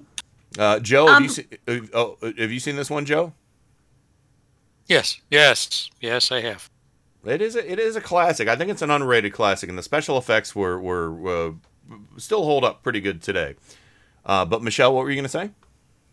I know he's had a really long career, a lot of cool stuff. But didn't he do a lot of westerns when he was younger? I think he did. Yeah, I believe he did. So I seem to remember him from things like Bonanza and maybe Gunsmoke and stuff like that. So yeah. So, but yeah, and he played a lot of villains too. So, he was in The Hateful Eight. That was the 2015 movie that Quentin Tarantino did. That's a western. He was in Django Unchained as well in 2012. And he was in 1974's The Great Gatsby as well. So, all kinds of good stuff. But since we're a little limited on time, Michelle, I picked. Everybody knows Cleavon Little from Blazing Saddles, but I thought I would pick something that not a lot of people talk about. A movie of his. But he was born June 1st, 1939, passed away sadly in 1992. But I'm just going to play the trailer, Michelle, because you're going to know the movie right off when I play it for you. So here you go. Mark Kendall's a regular guy. Get me out of here! With normal problems. I want to, but I want it to be special. But Mark's just discovered... Hello, tall, dark, and handsome. that his one-night stand... I haven't had anything this pure since the Vienna Boys Choir hit town. ...has been around for centuries. I'm 390 years old. 400 if you're a day. Mark Kendall is necking... Finally happened. ...with a vampire. Did I enjoy it? Now, he's losing his girl. Bit my lip. His customers. Get out of here! His image. Look, I'm not there. And his mind. Oh, wow, I love your outfits. I'm not wearing a costume. Mark's got to choose. It's like you're not the Mark I thought I knew. You look like Jerry Lewis. Between his first love... I'm the owner of the pants you've been trying to get into for the last 4 years. ...and his last date. How would you like to spend eternity with me? I can't. I gotta go to college. Before his future goes up in smoke. How'd you like your crotch set on fire? Ooh, rough trade. Nothing is sacred. In a tasty comedy. Can I have one of those uncooked ones? You can sink your teeth into. How was it? Delicious. Once Bitten. Once bitten. I don't want to be a vampire. I'm the day person. You want me no pain. Very early Jim Carrey film, Once Bitten, from 1985, and starring Cleavon Little in a supporting role as Sebastian, the assistant to the vampirus. Oh yeah, great role, great character. Yeah, like I did one of my favorite quotes from The Thing. You know, she goes, "Sebastian, out of the closet." He comes out of the closet. He goes, "I came out of the closet centuries ago." Yeah. And I love that he's like, "How'd you like me to set your crotch on fire?" And he's like, "Ooh, rough trade." Yes. And I know those scenes. I could see them as the trailer was playing in my mind. I mean, what a great role for him, you know, just because his comic timing was so great. And, you know, it's so sad that, you know, he didn't have a lot more film roles than he did. You know, he did a lot of television, you know, 1 episode here, 2 episodes there. They actually, he passed away. I forget what the name of the show was. Let me see. He was given a show on Fox, and he died during production, and they replaced him. And let me see, what was it? Okay, that's movies, filmography. Gosh, I can't find it. But he had he did a lot of theater roles too. Well, a fair amount. You know, like he had 3 decent Broadway runs. But yeah, I can't remember the name of the show. I wish I could find it. I'm looking. Let me see. But yeah, he died of cancer, which just sucks. But no, I can't find his television role on that. But there was a Fox show where he got they started it, and he was in it, and then he passed away, and then they replaced him, and the show didn't last very long at all. But no, this is fun, and I think I should have played this already at the start of the show. Quiet, please. Gentlemen and ladies, welcome to this most auspicious occasion. And now for the unveiling. Yeah. So yeah, Cleavon Little. But yeah, I figured you'd appreciate that one, Michelle. Oh, it's one of my favorites. I actually had one of the sound clips that I actually love the most from that movie, where the girlfriend says, you know, "Mark doesn't want you because you're mean and evil. He wants me because I'm nice and sweet and pure. So F off." There we go. So I think I should have time to do the last of what I wanted to do. The sad thing about this clip that I'm going to play is I could not find a trailer for this movie, and it's driving me crazy that there's no trailer for this. And it's a movie that I talked about a while ago on another show called The Ninth Configuration, which is kind of the secret sequel to The Exorcist. This is a great film starring Stacy Keach. He's our birthday guy. Of course, Stacy Keach, known for... Unfortunately, Stacy Keach really kind of got shoehorned into the Mike Hammer role, but he was a very, very respected actor, back in the day. And he was in this movie called The Ninth Configuration. It was also known Twinkle Twinkle Little Killer Kane. And of course, in real quick, Stacy Keach was born June 2nd, 1941.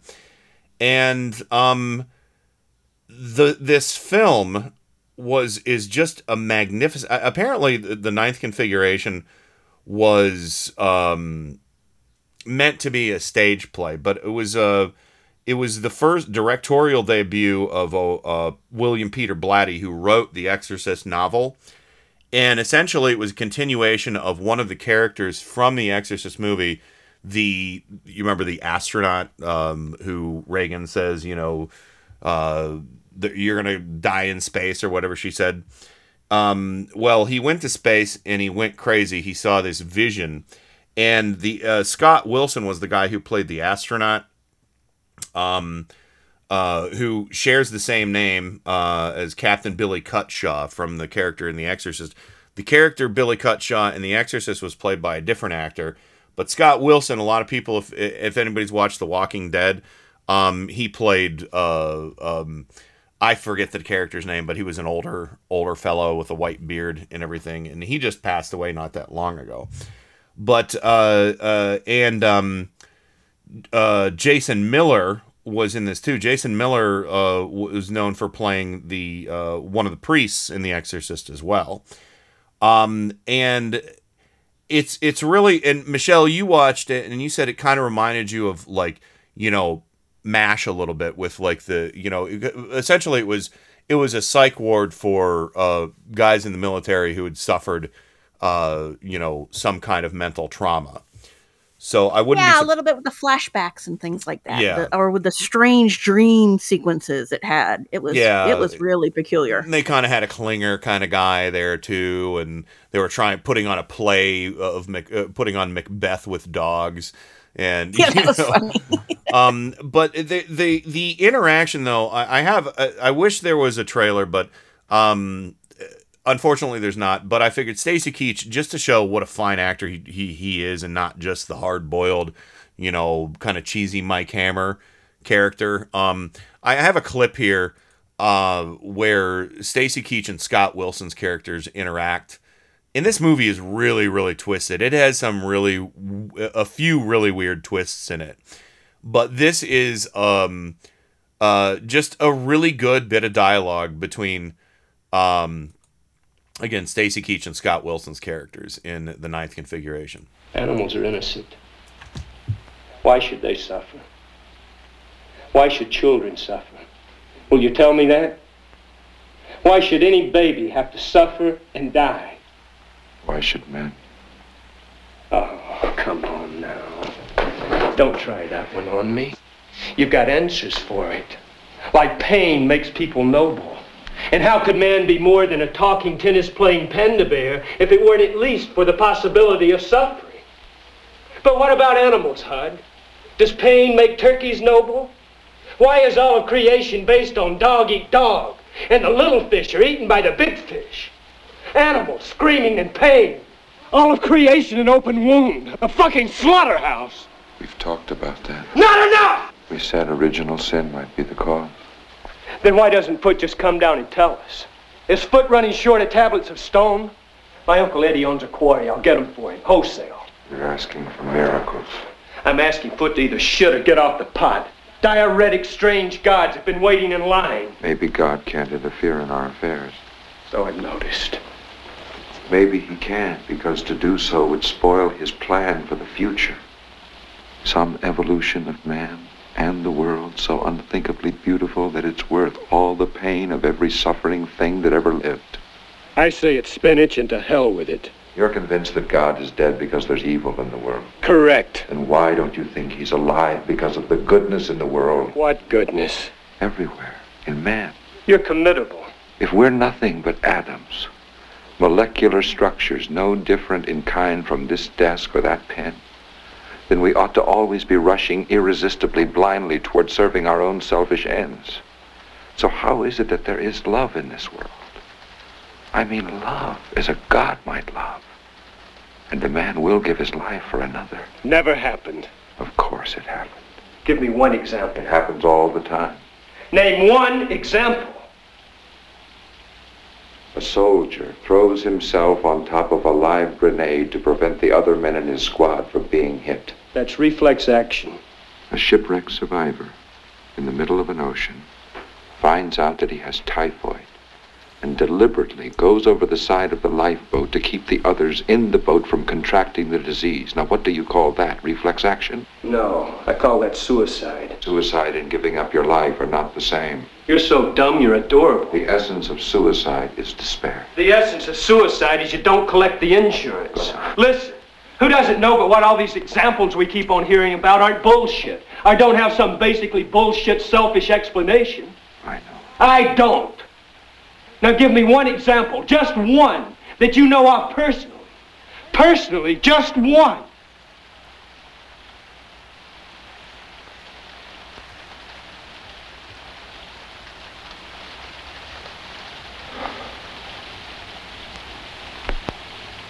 I thought as much. Bravo. I mean, that was the more manic of the two was Scott Wilson, and Stacy Keach was the more subdued. Also, Michelle, Stacy Keach had, you remember that, I think we talked about Body Bags before, maybe back on Adam's show way back in the day.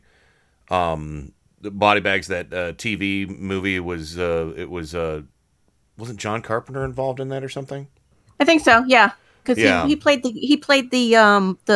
mortician that was, or the coroner. Yeah, and Stacy Keach had was going bald, and then grew like long, luxurious hair. Yes, the funny one. That was, and he also did the voice of the Phantasm in Batman: Mask of the Phantasm. So, there's that. But yeah, Joe, have you ever seen The Ninth Configuration? No. It's really worth watching. I mean, you don't have to like The Exorcist to see this movie. You don't even have to know The Exorcist to see this movie. They're completely unrelated. This one it's just a really nice movie. It is disturbing in parts, but it's a really nice movie with interesting character interactions and, a lot of sadness, but also a lot of I don't know. It almost has an odd healing, factor to it when you watch it. There is a warning though. The bar scene is pretty brutal. The bar scene is real brutal. Yeah. So, but yeah, and there are some interesting twists in it. Miles, did you watch this one when we talked about it way back in the day? I've never. No, this is another movie I don't know of or haven't heard of. It is interesting, and I'll tell you, I don't want to spoil it, but the opening of the film has one of the most stunning visuals when the astronaut character actually goes to the moon. There is a visual. I don't want to spoil it, but it's on par with something out of 2001: A Space Odyssey. But it is not a sci-fi movie at all. But Joe, I highly recommend you check this one out. Stacy Keach is amazing in this. Scott Wilson, very intense. Yes. Yeah, and when you find out the twists of it, the movie kind of meanders. And it kind of, takes like a little bit of, you got to have a lot of suspension of disbelief on how things play out. But it's a very, very well done film. And I definitely recommend it. Now, I have one last trailer I want to play. And this one I had in mind for Michelle as well.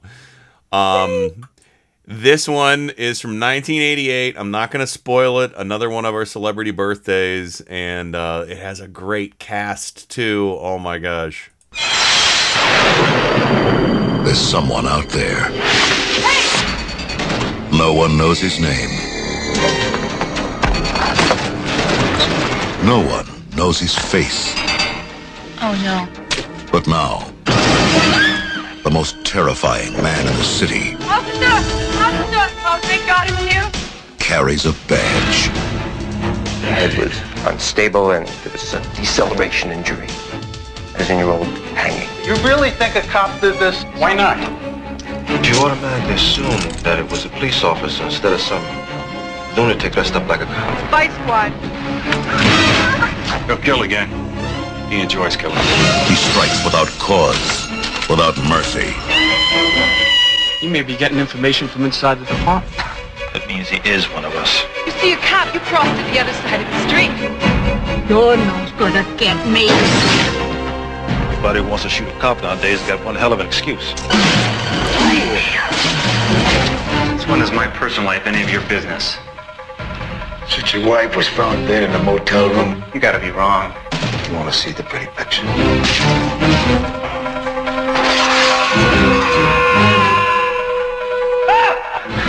Keep your hands where I can see them. Hold on, I didn't do any of this.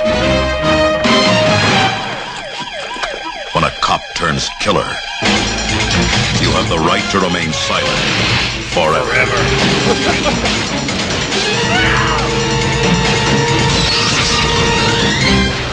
Maniac cop. I just recently rewatched this film for the first time, and I forgot what a stellar cast it had. The late Robert Zadar was in it. He's our birthday guy, June 3rd, 1950.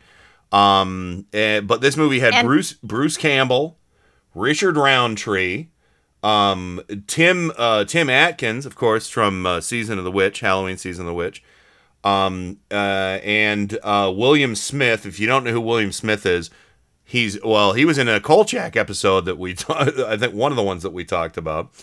Just an incredible cast. It's a fun film. I think it aged pretty well. And, a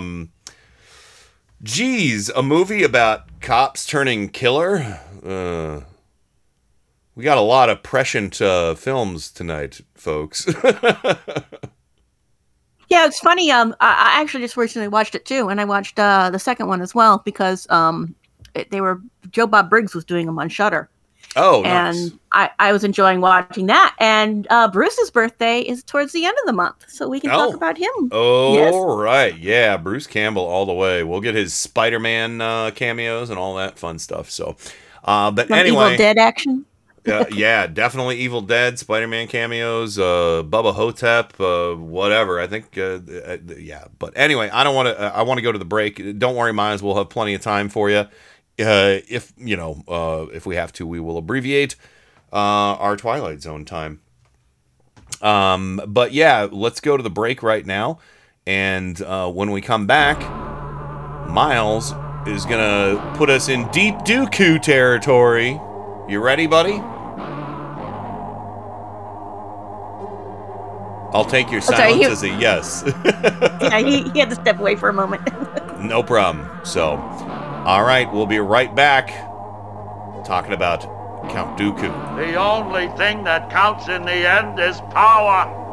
Naked, merciless force!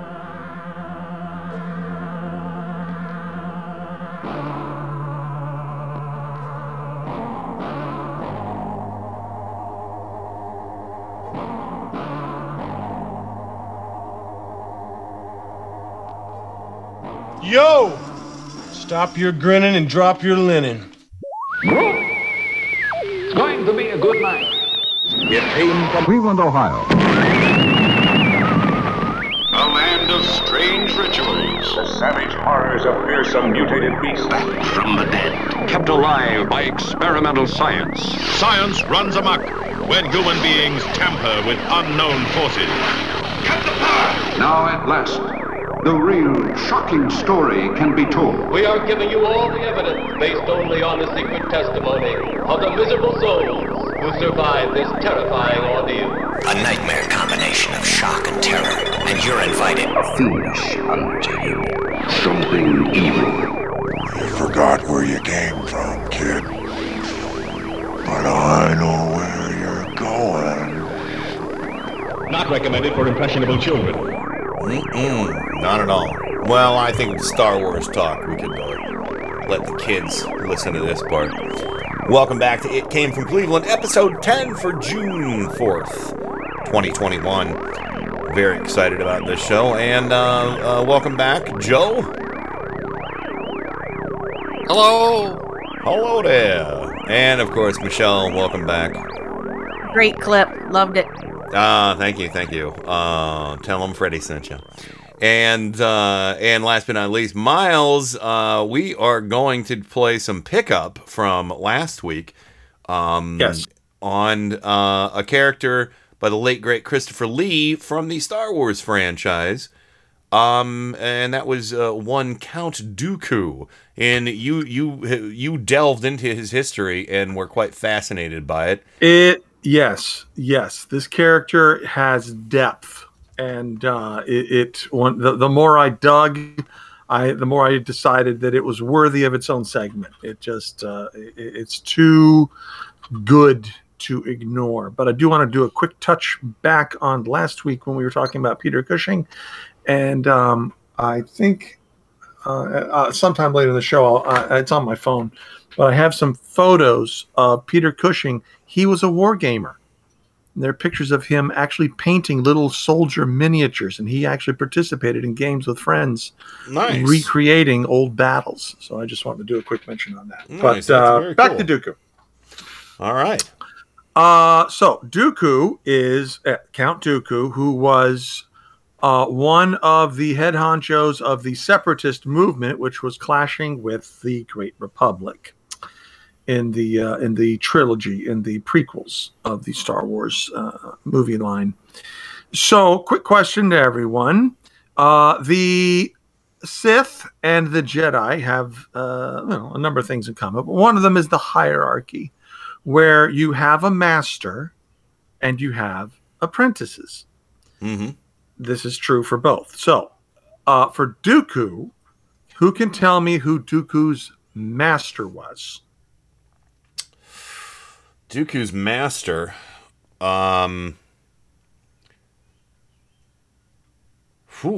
That's a good one. Was Darth Maul? Darth Maul was actually under. Oh, that's right. He was under Darth Sidious. Sidious. And it wasn't Darth Sidious. So no, I wouldn't begin to know. Yoda. Oh, that's right. That's right. Okay, so who was Dooku's apprentice? Dooku's apprentice. Qui-Gon Jinn? Correct. Okay. So, Qui-Gon, in the hierarchy, you've got Yoda, who mastered Dooku, who mastered Qui-Gon, who mastered Kenobi, who mastered Anakin. So, not a great line. Yeah, really. Things went wrong. I mean, Kenobi's the one shining light there. Yoda's got issues. We can, he has his character history has also got some flaws in it. But anyway, so Dooku was a Jedi, and I'm going to argue is a Jedi. Okay. He was known as one of the Lost 20. And I know we got a clip ready to roll on that. I'll just explain what the Lost 20 is. Sure. In the thousands of years of the Jedi Order, there were 20 Jedi that voluntarily left the Order. Not talking about being kicked out and that kind of stuff, but voluntarily walked away to go do something else. Yeah. So in this skit, it's a deleted scene from the movie, so it won't sound familiar to most, unless you've seen it. It is in relation to the archivist when Kenobi is trying to find the lost planet, which turns out to be the planet where the clone armies being made, the Camoans, and so on. Blah blah blah. Camino, yeah. Camino. Correct. So I'll let the clip play. We'll go from there. Did you call for assistance? Yes, I did. He has a very powerful face, doesn't he? He was one of the most brilliant Jedi I've had the privilege of knowing. I never understood why he quit. Well, one might say he was always a bit out of step with the decisions of the Council. Much like your old master, Qui-Gon Jinn. Really? Oh, yes, they were very individual thinkers. Idealists. In the end, I think he left because he lost faith in the Republic. He disappeared for 9 or 10 years and turned up recently as head of the separatist movement. It's very interesting. I'm not sure I completely understand. Well, you didn't call me over here for a history lesson. Are you having a problem, Master Kenobi? And they were gazing at a bust of Christopher Lee, yeah. Count Dooku, of Count Dooku, and so you heard the word idealist. That is not the only time that Dooku is referred to as an idealist. There are other Jedi, including Mace Windu, that call him that, especially when Padme makes the accusation that Dooku attempted to assassinate her, and they're like, no, Dooku's an idealist. He's not an assassin. Mm-hmm. And that's true. Dooku Dooku, yeah. So, so he's going. You'll in that scene when Kenobi is looking for Kamino, the lost planet.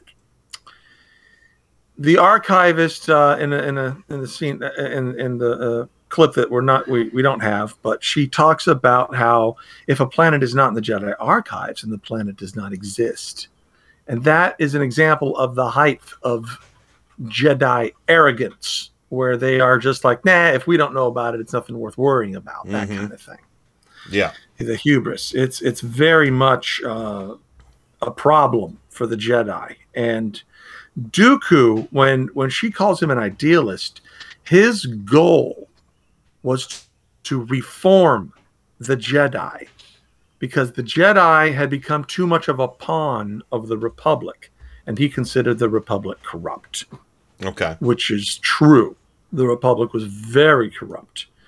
There were instances of where a planet would call for help. Like, hey, pirates are kicking our asses. We need some help. Republic, come and get our help.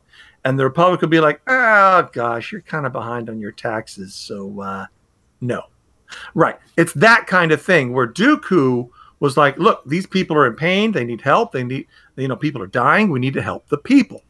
And so, and the Republic was just too much about materialism, which, shocker alert, very, very much in line with modern, corporatism that we deal with in our own politics. So yeah, it's very, very much that's the case. So gosh, isn't it a little crazy? More history. Isn't it crazy? Oh, sorry, go ahead. I said, isn't it crazy how entertainment is so again prescient of where we are in the real world today?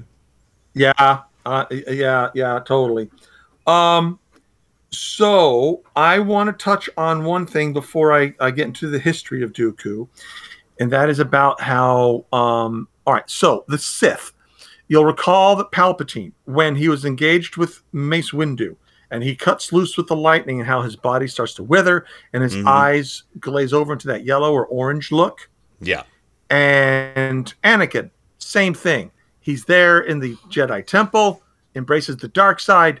He's there to kill the Padawans or the younglings, and his eyes turn orange. And Darth Maul, no need to point out his orange eyes. It's always there. Yeah. But Dooku, his eyes never turn orange or yellow or any other color. They're his natural color. Yeah. Always. And there's a reason for that. And that is that Dooku never embraces, he never enjoys the dark side. He doesn't use it for the thrill or for the fun or for the power. It's a necessary tool to obtain his objective.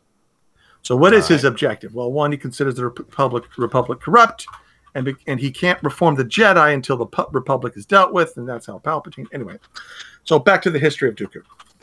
But I needed to touch on that. Anyway, so back into the history of Dooku. He had a friend in the Jedi when he was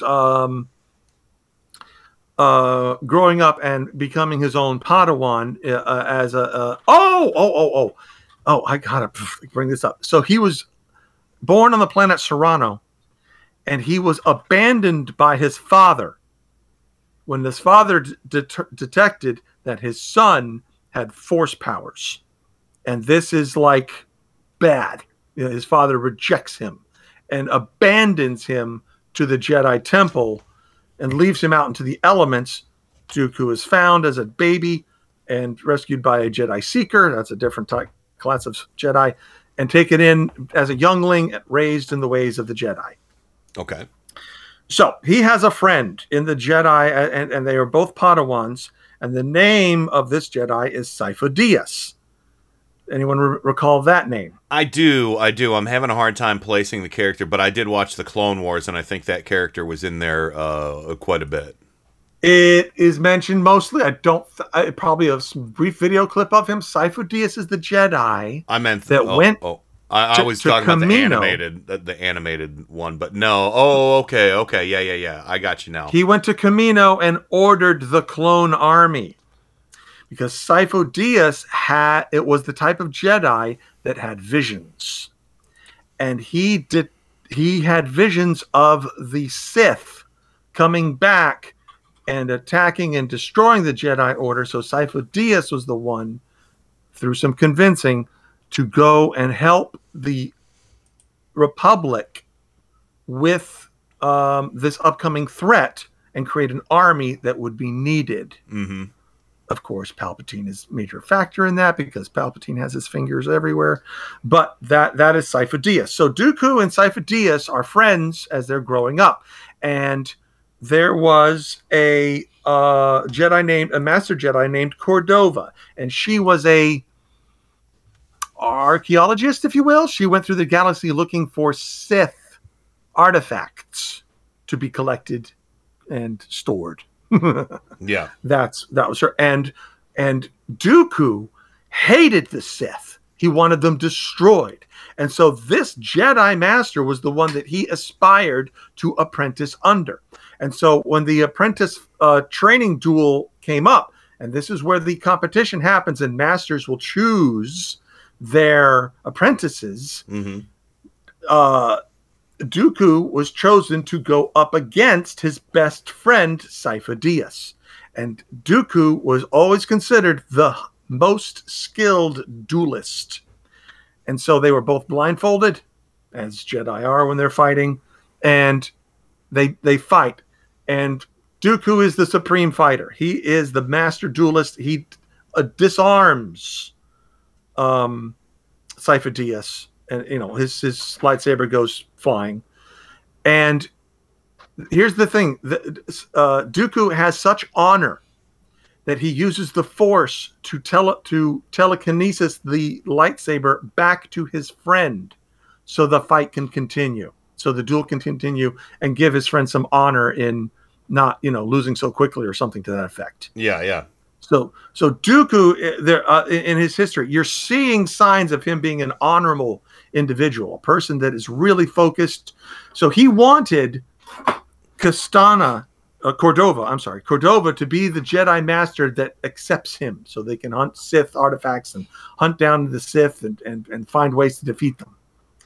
But yes. Cordova selects Sifo Dyas to be her apprentice, and this displeases Dooku. Well, Dooku has a sense of abandonment. Dooku has a sense of abandonment issues. Yeah, well, knowing all this about Dooku and his fate at the hands of Anakin is just kind of messed up.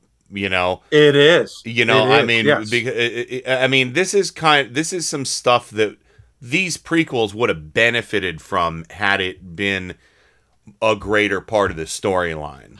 If you understood more context, yes. You just see Dooku as this bad guy, but you don't understand his motivations. So he doesn't get the master he wants, and so he's got these issues of abandonment because his father, he finds out his father, oh God, the father. So so then Yoda accepts Dooku as his apprentice, and he takes Dooku on as a, quote, project. Yeah. Not the best of ways to be accepted as an apprentice. No. So because Yoda's kind of like mollifying him, sort of like, because Dooku's like Sith, and Yoda's like, no, don't be so, the Sith aren't that powerful. Yeah, they're in the shadows. So yes, Yoda's doing this constant, like, don't focus so much on the Sith, focus on this or that or whatever. Anyway, so Sifo Dyas has a vision of this planet. I can't remember the name, but it's going to be hit with a solar storm. It's going to be a huge loss of life. They bring this to the Jedi Council. The Jedi Council's like, visions are there. The future's always in motion. You can't really accept visions for this and that. Blah blah blah. It's dismissed. They go to the planet's senator and bring up this concern, like, hey, solar storm's coming, problem. And the senator, instead of being concerned for the loss of life, the senator's concern is for the materials, the resources of the planet. Yeah. So this is like, what? And so they go with Yoda to the planet to try and, figure out, is this really going to happen? Is there a problem? Well, guess what? It happens. Major loss in life. And it's a major blow to Dooku's belief in the Republic for being too materialistic, and in the Jedi Council for being too slow to act on things that are obvious, like, hey, this needed more looking into. So Dooku had good reason for feeling the way he did. Yeah. So Dooku finds out his father, what planet he's from, and his sister comes to him and says, hey, tyrant ruling our people, killing them, it's bad, please come and help. And he goes to the Jedi Council. Jedi Council's like, nope, planet's not part of the Republic, can't help. And Dooku's like, screw you. He goes behind the Jedi Council's back, goes to his home planet, kills the tyrant, and takes his place because the tyrant happens to be his brother. It is at this point that Dooku takes his heritage and becomes Count Dooku. And rules the planet for 9 years as a benevolent dictator or king, or if you will. Sure. And he does an extremely good job at trying to reform the Republic from the outside. Mm-hmm. Now we get to the part of Palpatine, because Palpatine, is being a Sith, very cunning, learns and understands that Dooku is not the type of individual that would be wooed by power, by greed, or any of that, revenge. That's not what Dooku wants. He has a sense of justice. Yes.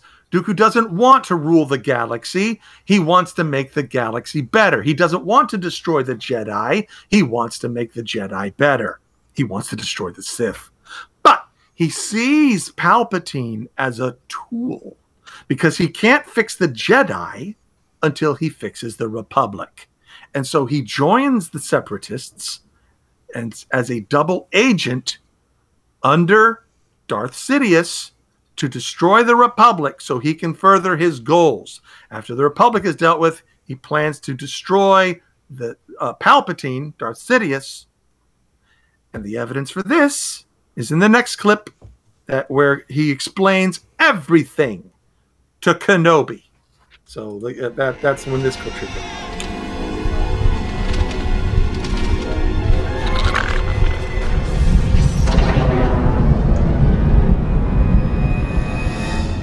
Traitor. Oh no, my friend. This is a mistake, a terrible mistake. They've gone too far. This is madness. I thought you were the leader here, Dooku. This had nothing to do with me, I assure you. I will petition immediately to have you set free. Well, I hope it doesn't take too long. I have work to do. May I ask why a Jedi Knight is all the way out here on Geonosis? I've been tracking a bounty hunter named Jango Fett. Do you know him? There are no bounty hunters here that I am aware of. The Geonosians don't trust them. Well, who can blame them? But he is here, I can assure you. It's a great pity that our paths have never crossed before, Obi-Wan.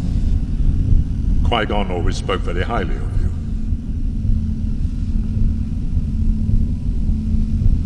I wish he were still alive.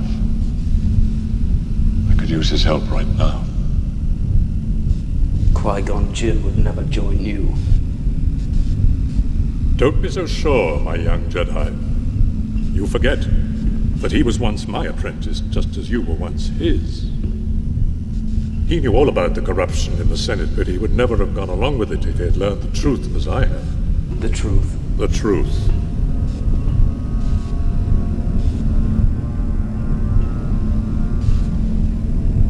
What if I told you that the Republic was now under the control of the Dark Lord of the Sith? No, that's not possible. The Jedi would be aware of it. The dark side of the Force has clouded their vision, my friend. Hundreds of senators are now under the influence of a Sith Lord called Darth Sidious. I don't believe you. The Viceroy of the Trade Federation was once in league with this Darth Sidious. But he was betrayed 10 years ago by the Dark Lord. He came to me for help. He told me everything. You must join me, Obi-Wan. And together, we will destroy the Sith. I will never join you, Dooku.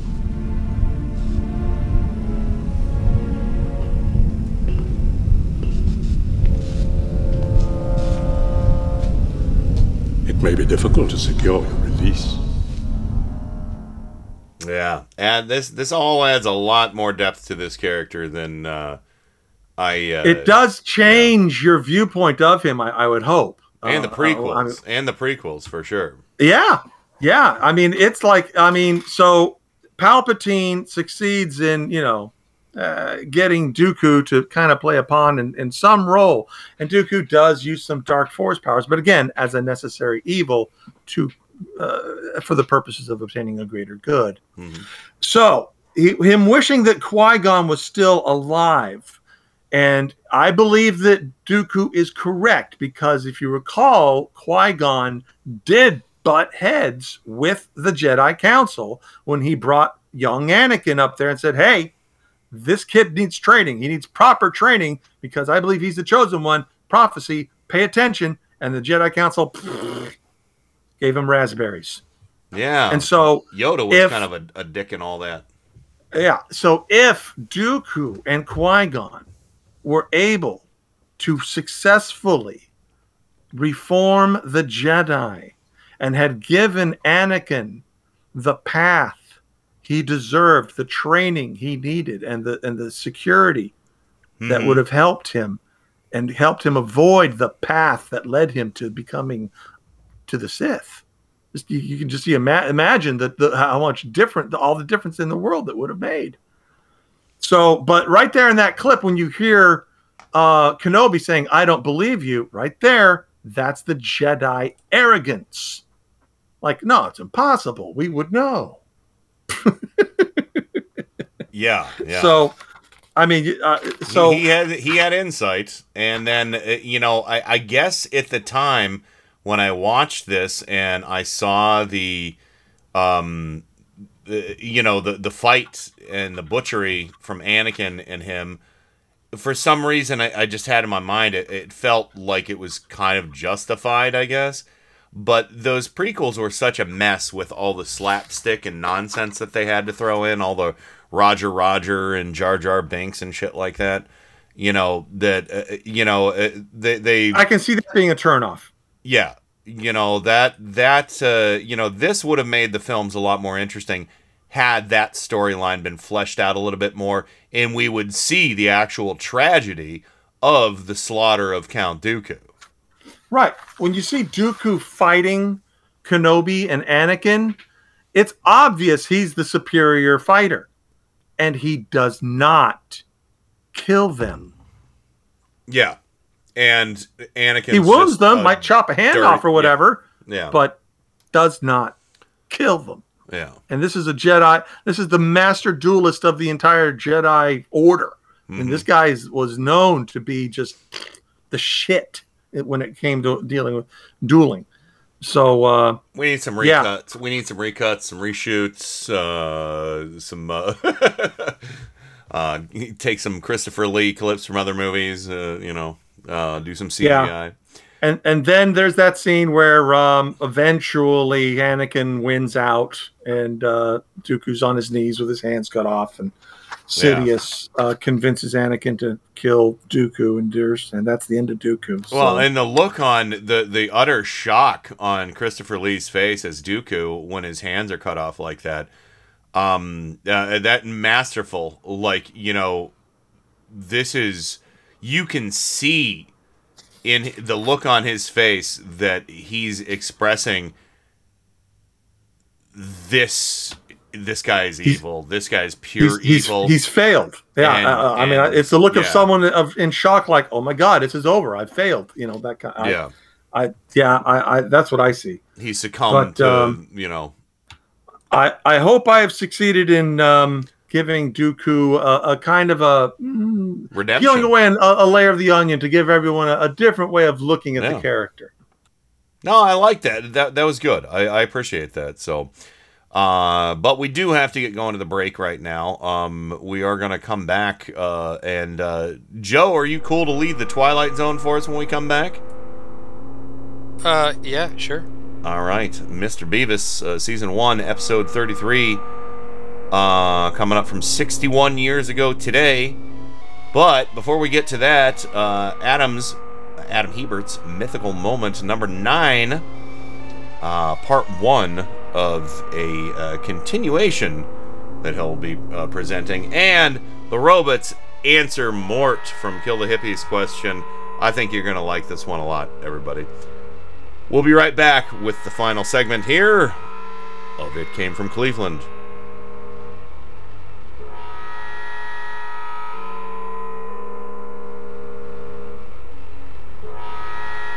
The hot rock business is in a slump.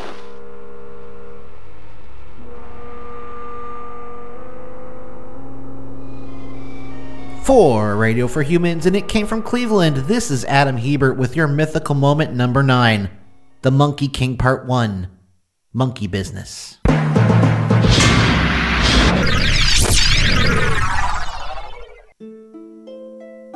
Journey to the West is one of the 4 classic Chinese novels, and of all the characters to be featured in it, the most famous and popular one is Sun Wukong, the Monkey King. We'll be departing from our normal format for this one, making the story of Sun Wukong the Monkey King our first multiple-part story. Here is the story of his rise, fall, and imprisonment that set him on the road to enlightenment, Buddhahood, and redemption in an epic journey to India with the Tang monk, Xuanzang. Our story begins on Flower Fruit Mountain, where at its peak was a magical stone. And while this stone was special to begin with, it was made even more special by being exposed to the twin forces of yin and yang, heaven and earth. Eventually, the stone created a stone egg, from which emerged a stone monkey when the wind blew upon it. This stone monkey bowed to the heavens and earth before looking up, and from its eyes came 2 beautiful beams of light. This startled the Jade Emperor, and he sent some deities to look into it. They returned, telling him about the strange stone monkey born from the stone. The Jade Emperor told them not to concern themselves with him, as they can't be concerned with everything that happens on the mortal plane, a decision he would come to regret later in our story. The monkeys talked amongst themselves and declared that whoever goes through the waterfall, finds the source of the water, and returns will become king of the monkeys. And so, the stone monkey jumped through and found a cave on the other side, which he took to exploring. He found a plaque declaring the cave to be the Water Curtain Cave. He returns and tells the others it is safe. The monkeys all decide to make the cave their home since it has everything they need to live comfortable lives. But not before the stone monkey reminded them of their decision and promise. The monkeys agree that the stone monkey would be their king, and he took on the epithet of Handsome Monkey King because he was so modest. And for a long time things were good, until one day the Handsome Monkey King had an epiphany. Realizing for the first time that even he was mortal and would one day die, he set out into the world to find immortality. Eventually he found the immortal Taoist sage, Patriarch Subodhi, who took him as a disciple and gave him the name Sun Wukong, which means monkey aware of emptiness. Sun Wukong trained for a long time, and was eventually offered private lessons from Subodhi after solving a riddle that involved being struck 3 times. In these lessons, Subodhi taught Monkey about how to get immortality. The 3 heavenly calamities sent to kill those who try to attain it, as well as giving him the chance to learn one of 2 sets of transformation techniques that would help him avoid the calamities: the 36 heavenly transformations or the 72 earthly transformations. Monkey decides to learn the latter, as he has grasped advanced mathematical concepts like 72 being greater than 36, 1 is the loneliest number that you'll ever do, the meaning of life being 42, and that the highest number possible was actually 24. During this time, Wukong learns a lot of his signature techniques, including cloud somersaulting, which allowed him to leap tens of thousands of miles with great ease and speed. Unfortunately, eventually Monkey's time at the school would end, as when he was showing off what he had learned, Monkey exposed himself to the ire of his fellow students. For Monkey's own good, Subodhi had him leave and return to Water Curtain Cave on Flower Fruit Mountain. Before Monkey left, Subodhi warned him to never tell anyone where he learned his magic from. From the beginning, the Patriarch knew Monkey was destined for both mischief and greatness. Next time on Mythical Moment, the Handsome Monkey King returns home to find all is not well, and earns his first victory in battle before shaking down 4 dragons to get his iconic weapon and some swank new threads. For Radio for Humans and It Came from Cleveland, this has been Adam Hebert reminding you that monkeying around can be serious business. Back to you, Kenny.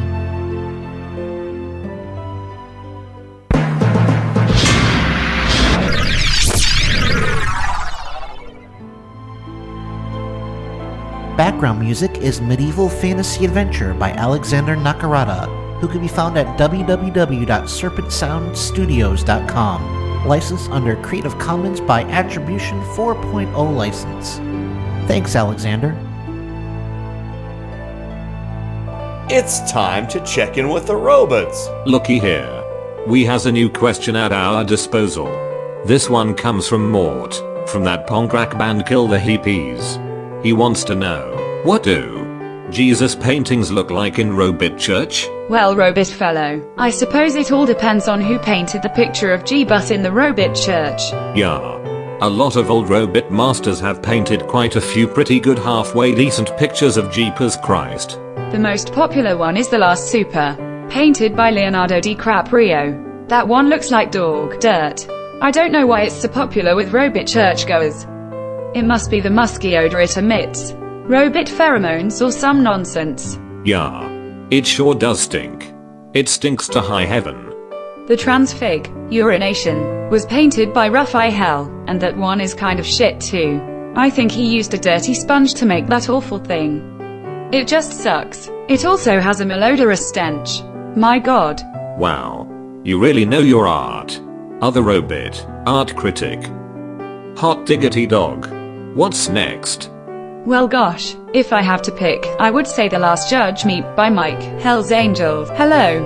I don't even know how he did this piece of junk. He must have dipped his Robit claws in pig's blood and just started spinning around like a gyroscope on angel dust. It defies logic and description. Although this one reeks of dead flesh. Piles and piles of dead flesh. It's truly a nightmare of terror. Why were Robits ever allowed to paint pictures of Jesus? There is no easy answer for that one, other Robit art critic. I guess the human meatbags wanted to foist their values, superstitions and expectations upon us Robits. So perhaps in defiance we made really crappy art as a thumb in the eye to our creators. Or maybe we never had the talent or imagination required to make priceless art for our Robit churches. To be fair, our churches haven't been around that long and both of them are in double wide trailers in Norway. Maybe we should branch out. Perhaps we can send Robit missionaries to Canada or something. Oh what? Where am I? I just passed out from all the fumes of this stinking Robit Jesus art. I need to lie down. Thanks for your question, Mort. I sure hope we helped out with your curiosity of the particular subject you were hangling forth with. Stiff upper lip. Oh, those wacky robots. Thanks so much. Be sure to send your listener questions to Kenny Pick for the robots to answer.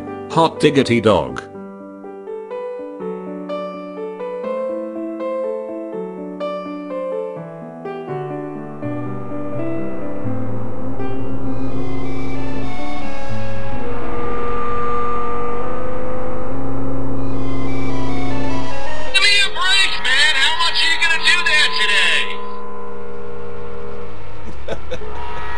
Thanks, Mort.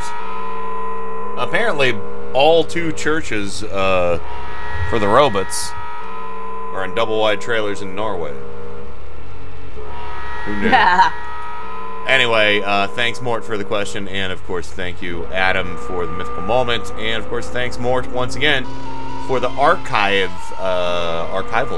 Kill the Hippies music. Very exciting. So, all right, we're going to talk about Mr. Beavis and Mr. Butthead. No, just Mr. Beavis tonight. Joe. When we get to a little segment we like to call The Twilight Zone. So, you got any fun facts about this episode for us? Any info on the actors from Mr. Beavis? Season 1, episode 33. You might recognize the main character, Mr. Beavis, is Orson Bean. Yes. Orson Bean was a stand-up comic in the late 50s, early 60s. He did a lot of game And, shows in the 70s, too. I think he did, oh gosh. I remember seeing him on a certain game show. I can't remember what it was in the 70s. He was on What's a lot. My Line. He was on Yeah. a lot of those. Yeah, a lot of those Mm-hmm. game shows. I think. Let's see. I knew Yeah, he, he lo- was I knew he doing looked I've familiar. got a secret. What's my line? To tell the truth. To tell the truth, yeah, Super yeah. Password. Mm-hmm. Classic Concentration with Alex Trebek. Oh. Plus, there you go. he was always on Tonight Show with Johnny Carson, and Yeah. actually he was blacklisted in the 50s and canceled off the Ed Sullivan Show. So they ugly. wouldn't let him come out. Yeah, it was pretty bad. But yeah, you might recognize Orson Bean. And Michelle, you've got as one Mr. there. Beavis. You've got one there for us, Michelle. Yeah, as I was watching, I'm like, that sounds like Orson Bean, a very young Orson Bean. I said, I know his voice. He played the Bilbo Baggins in the animated Rankin Bass Hobbit movie. Exactly. Yeah. I forgot. Wow. You know, I watched this today and I didn't even look at the actors and the credits and stuff. And I knew he looked familiar, but yeah, Orson Bean, it makes total sense now. So thank you guys. Yeah, it was the voice that did it for me. I'm like, I know that voice. That can't be Orson Bean. And Yeah. I'm like, yeah, it was. Yeah. So, well, here we go. Let's give a little setup for the episode. We've got two intro pieces for this. Of course, Rod Serling's intro. Here's part one. In the parlance of the 20th century, this is an oddball. His name is James B.W. Beavis, and his tastes lean toward stuffed animals, zither music, professional football, Charles Dickens, moose heads, carnivals, dogs, children, and young ladies. Mr. Beavis is accident-prone, a little vague, a little discombobulated, with a life that possesses all the security of a floating crap game. But this can be said of our Mr. Beavis. Without him, without his warmth, without his kindness, the world would be a considerably poorer place, albeit perhaps a little saner. All being a little discombobulated. So there's an opening scene where he's going to work. He's dresses flamboyantly and drives a 1924 Rittenbacher jalopy. Yeah. That blows smoke all over the place, And he doesn't have a clean basically- surface. He doesn't have a clean surface in his house either. No flat surfaces available for him to set a bird cage Right. down on. and he plays baseball with the kids in the street. He pops into his office late, and his desk looks like it's actually a flea market. Like from the Addams Family almost. But Yeah. actually, I do have a follow up to the intro here before we get to him showing up at work. So here's this. Should it not be obvious by now, James B.W. Beavis is a fixture in his own private, optimistic, hopeful little world. A world which has long ceased being surprised by him.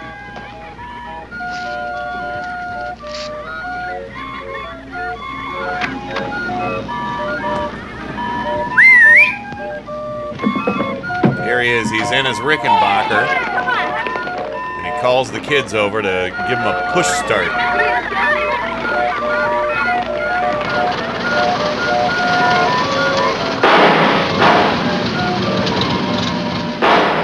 James B.W. Beavis, on whom Dame Fortune will shortly turn her back. But not before she gives him a paste in the mouth. Mr. James B.W. Beavis, just one block away from the Twilight Zone.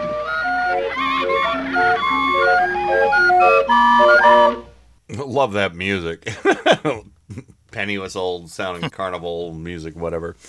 But yeah, so the kids get him a running start to get to the job in his, what was it, a 1923 Rickenbacker or something like that? 24 Rittenbacher, yeah. Yeah. And So he gets- I had no idea there was a car called a Rickenbacker. I knew that Rickenbacker, I don't know if it's the same company, made guitars. But I had no idea there was a car called a Rickenbacker until I saw this. But yeah, so like you said, Joe, he shows up late to work. But before he even gets into work, the boss comes out and looks at his desk, which is a menagerie of like taxidermy and kitsch and whatever else. A horribly awful clock. Yeah. A horribly racist. Yes, very much so. Yeah. I put a picture of it in That chat. didn't age well. And its eyes moved with the seconds. It was awful. Mm-hmm. Yeah, so he tells the boss comes out and tells the other employees to have him see him as soon as he gets there, which he always comes in late. Mm-hmm. And so there he is late, and he gets fired. And by the way, yeah, they one of the other employees offers to help clean his desk, and they bring in the most impractical cardboard box for him to put his stuff in, because it's like the box is like 3 feet tall, and it's like okay, are those what cardboard boxes look like in 1960? Yeah, well, he needed the 3 foot tall with all the junk he had on his desk. So he walks out. Mm-hmm. And walks out of the office, and while he's walking out, somebody's trying to back out of a parking spot, locks bumpers with his 1924 Rickenbacker, and pulls it halfway into the street, and then lets it go, and it goes running on its own into the traffic and gets turned over. Crash. So now he lost his job, and he doesn't have a car. And the cop is a familiar face too, because I forget that actor's name, but we just talked about him. We've talked about him a few times on the show. He was William Shallot. Yeah, William Shallot, who we talked about, who was in The Incredible Shrinking Man, and Best known for his Star Trek. Yes. And best known for his role in the Patty Duke Show. That's right. So, but yeah, so his day continues to get worse. He lost his job. His car is wrecked. And then he takes his awkward box full of junk back to his apartment. Right, which he finds out he's been evicted. Yeah. Because he's in arrears. 6 weeks. So, right. So, he wanders into a bar, and he meets, well, this is like a little throwback to It's a Wonderful Life. Yeah, he meets an angel. Yeah. This is kind of like a hybrid of It's a Wonderful Life and Groundhog Day, almost, But yeah, so he goes in the bar, he drowns his sorrows, and he looks in the mirror, behind the bar, and there's a guy waving him over. And then he looks behind him, and does he see that guy? No. The booth is empty, so he looks again, and he sees the guy beckoning him over, and keeps turning over, and the booth is empty. So he decides to go over to the booth and check it out, see what the hell he's... And the guy does appear. Yeah. And it's his angel. His name is J. Harding Hempstead, Guardian Angel, and here's his introduction. Well, Mr. Beavis, we meet at last, eh? That's very nice, and who might you be? Whom? Objective case. Whom? The name, for purposes of identification, is J. Hardy Hempstead.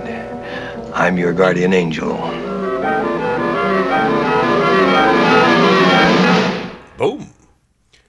And he just to save a moment of time, J. Harding Hempstead begins to explain why he has a guardian angel, because apparently he had some brave members of his family, and so he's become indentured as a guardian angel to the lineage of the Beavis clan. So here's that. Mr. Beavis, here's the way the cookie crumbles.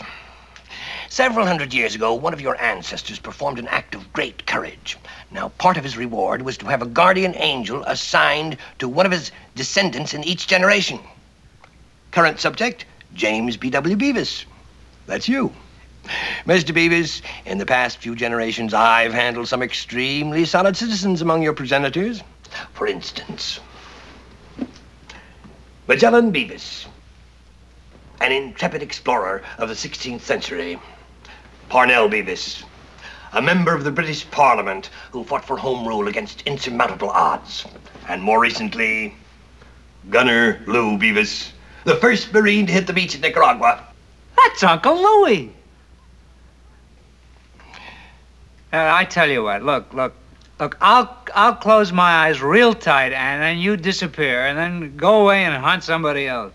Mr. Beavis, I am not a figment of your imagination. As of now, you are being watched over by the same guardian angel, J. Hardy Hempstead, your obedient servant. Watched over? Watched over. Assisted by minor miracles from time to time, given small heavenly aids when the situation calls for them. Yeah, and then a chandelier almost falls on his head and he makes it go right back up. Mm-hmm. So, all right, Joe, So- go ahead and take it from here. So he gives him a chance to have the day over again, and not lose his job or his apartment or his car, but he has to make some changes. He can't be this goofy guy with the flamboyant coats. He has to have a nice suit, and he has to clear up his desk, and he has to. So he's this guy, this new guy, and kids don't want to play with him in the street. And he's not the likable little guy from the neighborhood anymore, but he's a productive worker, and everybody loves him. And he goes to work, he gets a raise instead of getting fired. Yeah. And, he has a Austin Healey to drive and sports car instead of a 1924 Rittenbacher. And That so was his a whole nice life has sports changed. But he's car. not. That was a very nice sports car. Yes. But I like the Rickenbacker too. So both of them were. Both of those cars are probably complete death traps by today's car standards. So Probably, but the Rickenbacker would be worth a ton of money if it was in good shape. no, both of them. Yeah. As would be the Austin Healey. But he's not happy with this life because it's not him. Mhm. So he just asked the angel to put him back. And I got a clip for that. Mr. Hempstead, I don't like to appear ungracious, but, well, the things I like, the things I believe in, I know they're odd, but they are worth considerably more than $10 a week. So I'm to take it that you prefer the bow tie and old Ironsides. I'm afraid that seems to be the case. Now you realize it's going to be exactly the way it was. No job, no car, no place to live at the moment. Well, it's been that way before. It's complicated, is it? Hardly. Ding! He's back to the way he was. He's in his bow tie and is that a seersucker jacket or is that not seersucker? That's houndstooth maybe. Yeah, I don't know what it is, but nothing matched. Yeah. But he's happy. He's happy. He's got his Rickenbacker back, and and it's- even better than that, though, is I think that if by the end, I think the the guardian angel's like, just so you know, your car is going to be gone. You're still not going to have a house. This is going on. But I think that the guardian angel, even though he said, look, I'm not really fond of you. I preferred your ancestors, and whatnot. But I think after his confession to the guardian angel, the guardian angel had a newfound kind of respect for him, maybe because he truly believed in his values and whatnot. And he also early on in the episode, he was showing one of his coworkers a picture of him from serving in World War II as well. Mm-hmm. Right. So the show ends with him leaving the bar, and his Rittenbacher is at least restored. It's not wrecked. Parked out front. In front of a fire So hydrant. he goes firefighter hydrant where he's getting a ticket. And all of a sudden the fire hydrant disappears and is actually in front of the cop's motorcycle. Yeah, and the cops being a real hard ass, saying, we don't take kindly to people parking in front of fire hydrants in this town. And then, ding, the fire hydrants moved right next to the cop's bike. And he's like, whoa, what? So the ticket doesn't get written, and he drives away in his Rickenbacker, and he's happy as a lark. Leaves the cop in a cloud of exhaust. And and then we have Rod Serling for the wrap-up. Mr. James B.W. Beavis, who believes in a magic all his own. The magic of a child's smile. The magic of liking and being liked. The strange and wondrous mysticism that is a simple act of living. Mr. James B.W. Beavis, species of 20th century male, who has his own private and special Twilight Zone. See, that's nice because, that's like one of the only outros from the Twilight Zone I've heard where he's like, he has his own special and private Twilight Zone. So it's like not all awful. It's not, purgatory or hell or, So I thought that was a fun and clever episode. I know I'd seen it in the past, but it meant a little bit more to me now, watching it again, because, I'm a weird guy like him. I've got lots of crazy stuff around my house, and I don't want to give that up and be a normal, straight-laced, boring guy. Same here. I like all my goofy stuff. Yeah. So, but yeah, this was a really, really good episode. It gave me the feels, but not too much. So, Miles, did you get to check out this entire episode?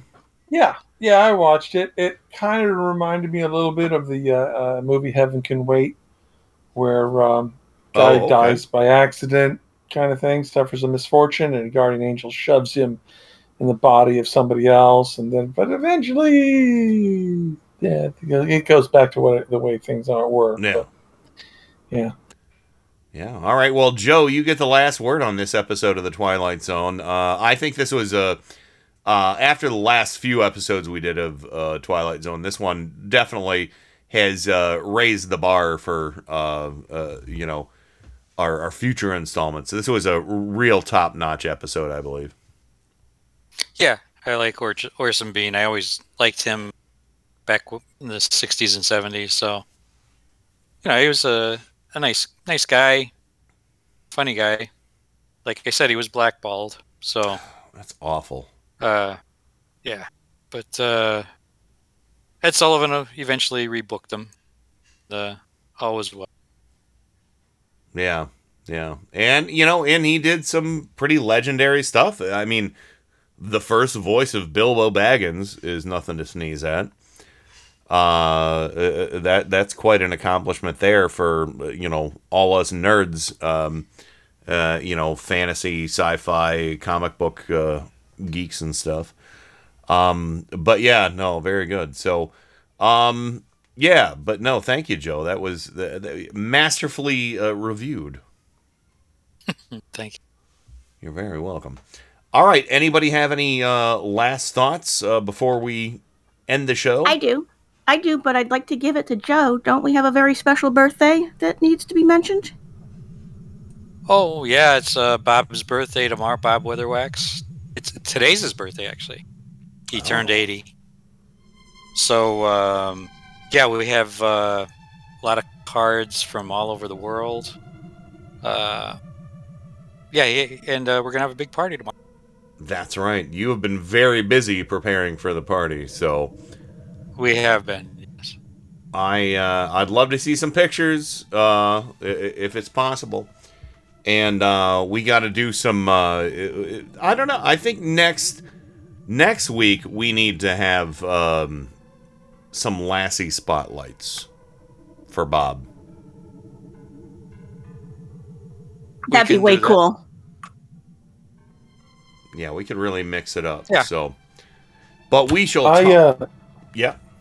I did a quick search on car horn laws on Ohio, and it turns out that every time you pass another vehicle, you're required to honk your horn. Oh. Give me a break, man. How much are you going to do that today? Just a weird law. Well, he was in parked on the lawn, but anyway, Oh, yeah. That's beside the point. Joe, yeah, next Friday. Let's do it since you'll obviously have more time when you're not planning a huge party. We'll do the we'll do a good hour on Lassie next week. Okay. And yeah, Bob Weatherwax. Well, it goes way beyond Lassie. Yeah. Oh yeah, absolutely. All of his animal training experience and everything. Yeah, it'll be and his great stories. So plan on that for next week, everybody. And yeah, but that's all I got. Anybody else? I'm good. All right. I'm good. All right, everybody have a wonderful weekend, and thank you for joining us for episode 10 of It Came From Cleveland. See you later.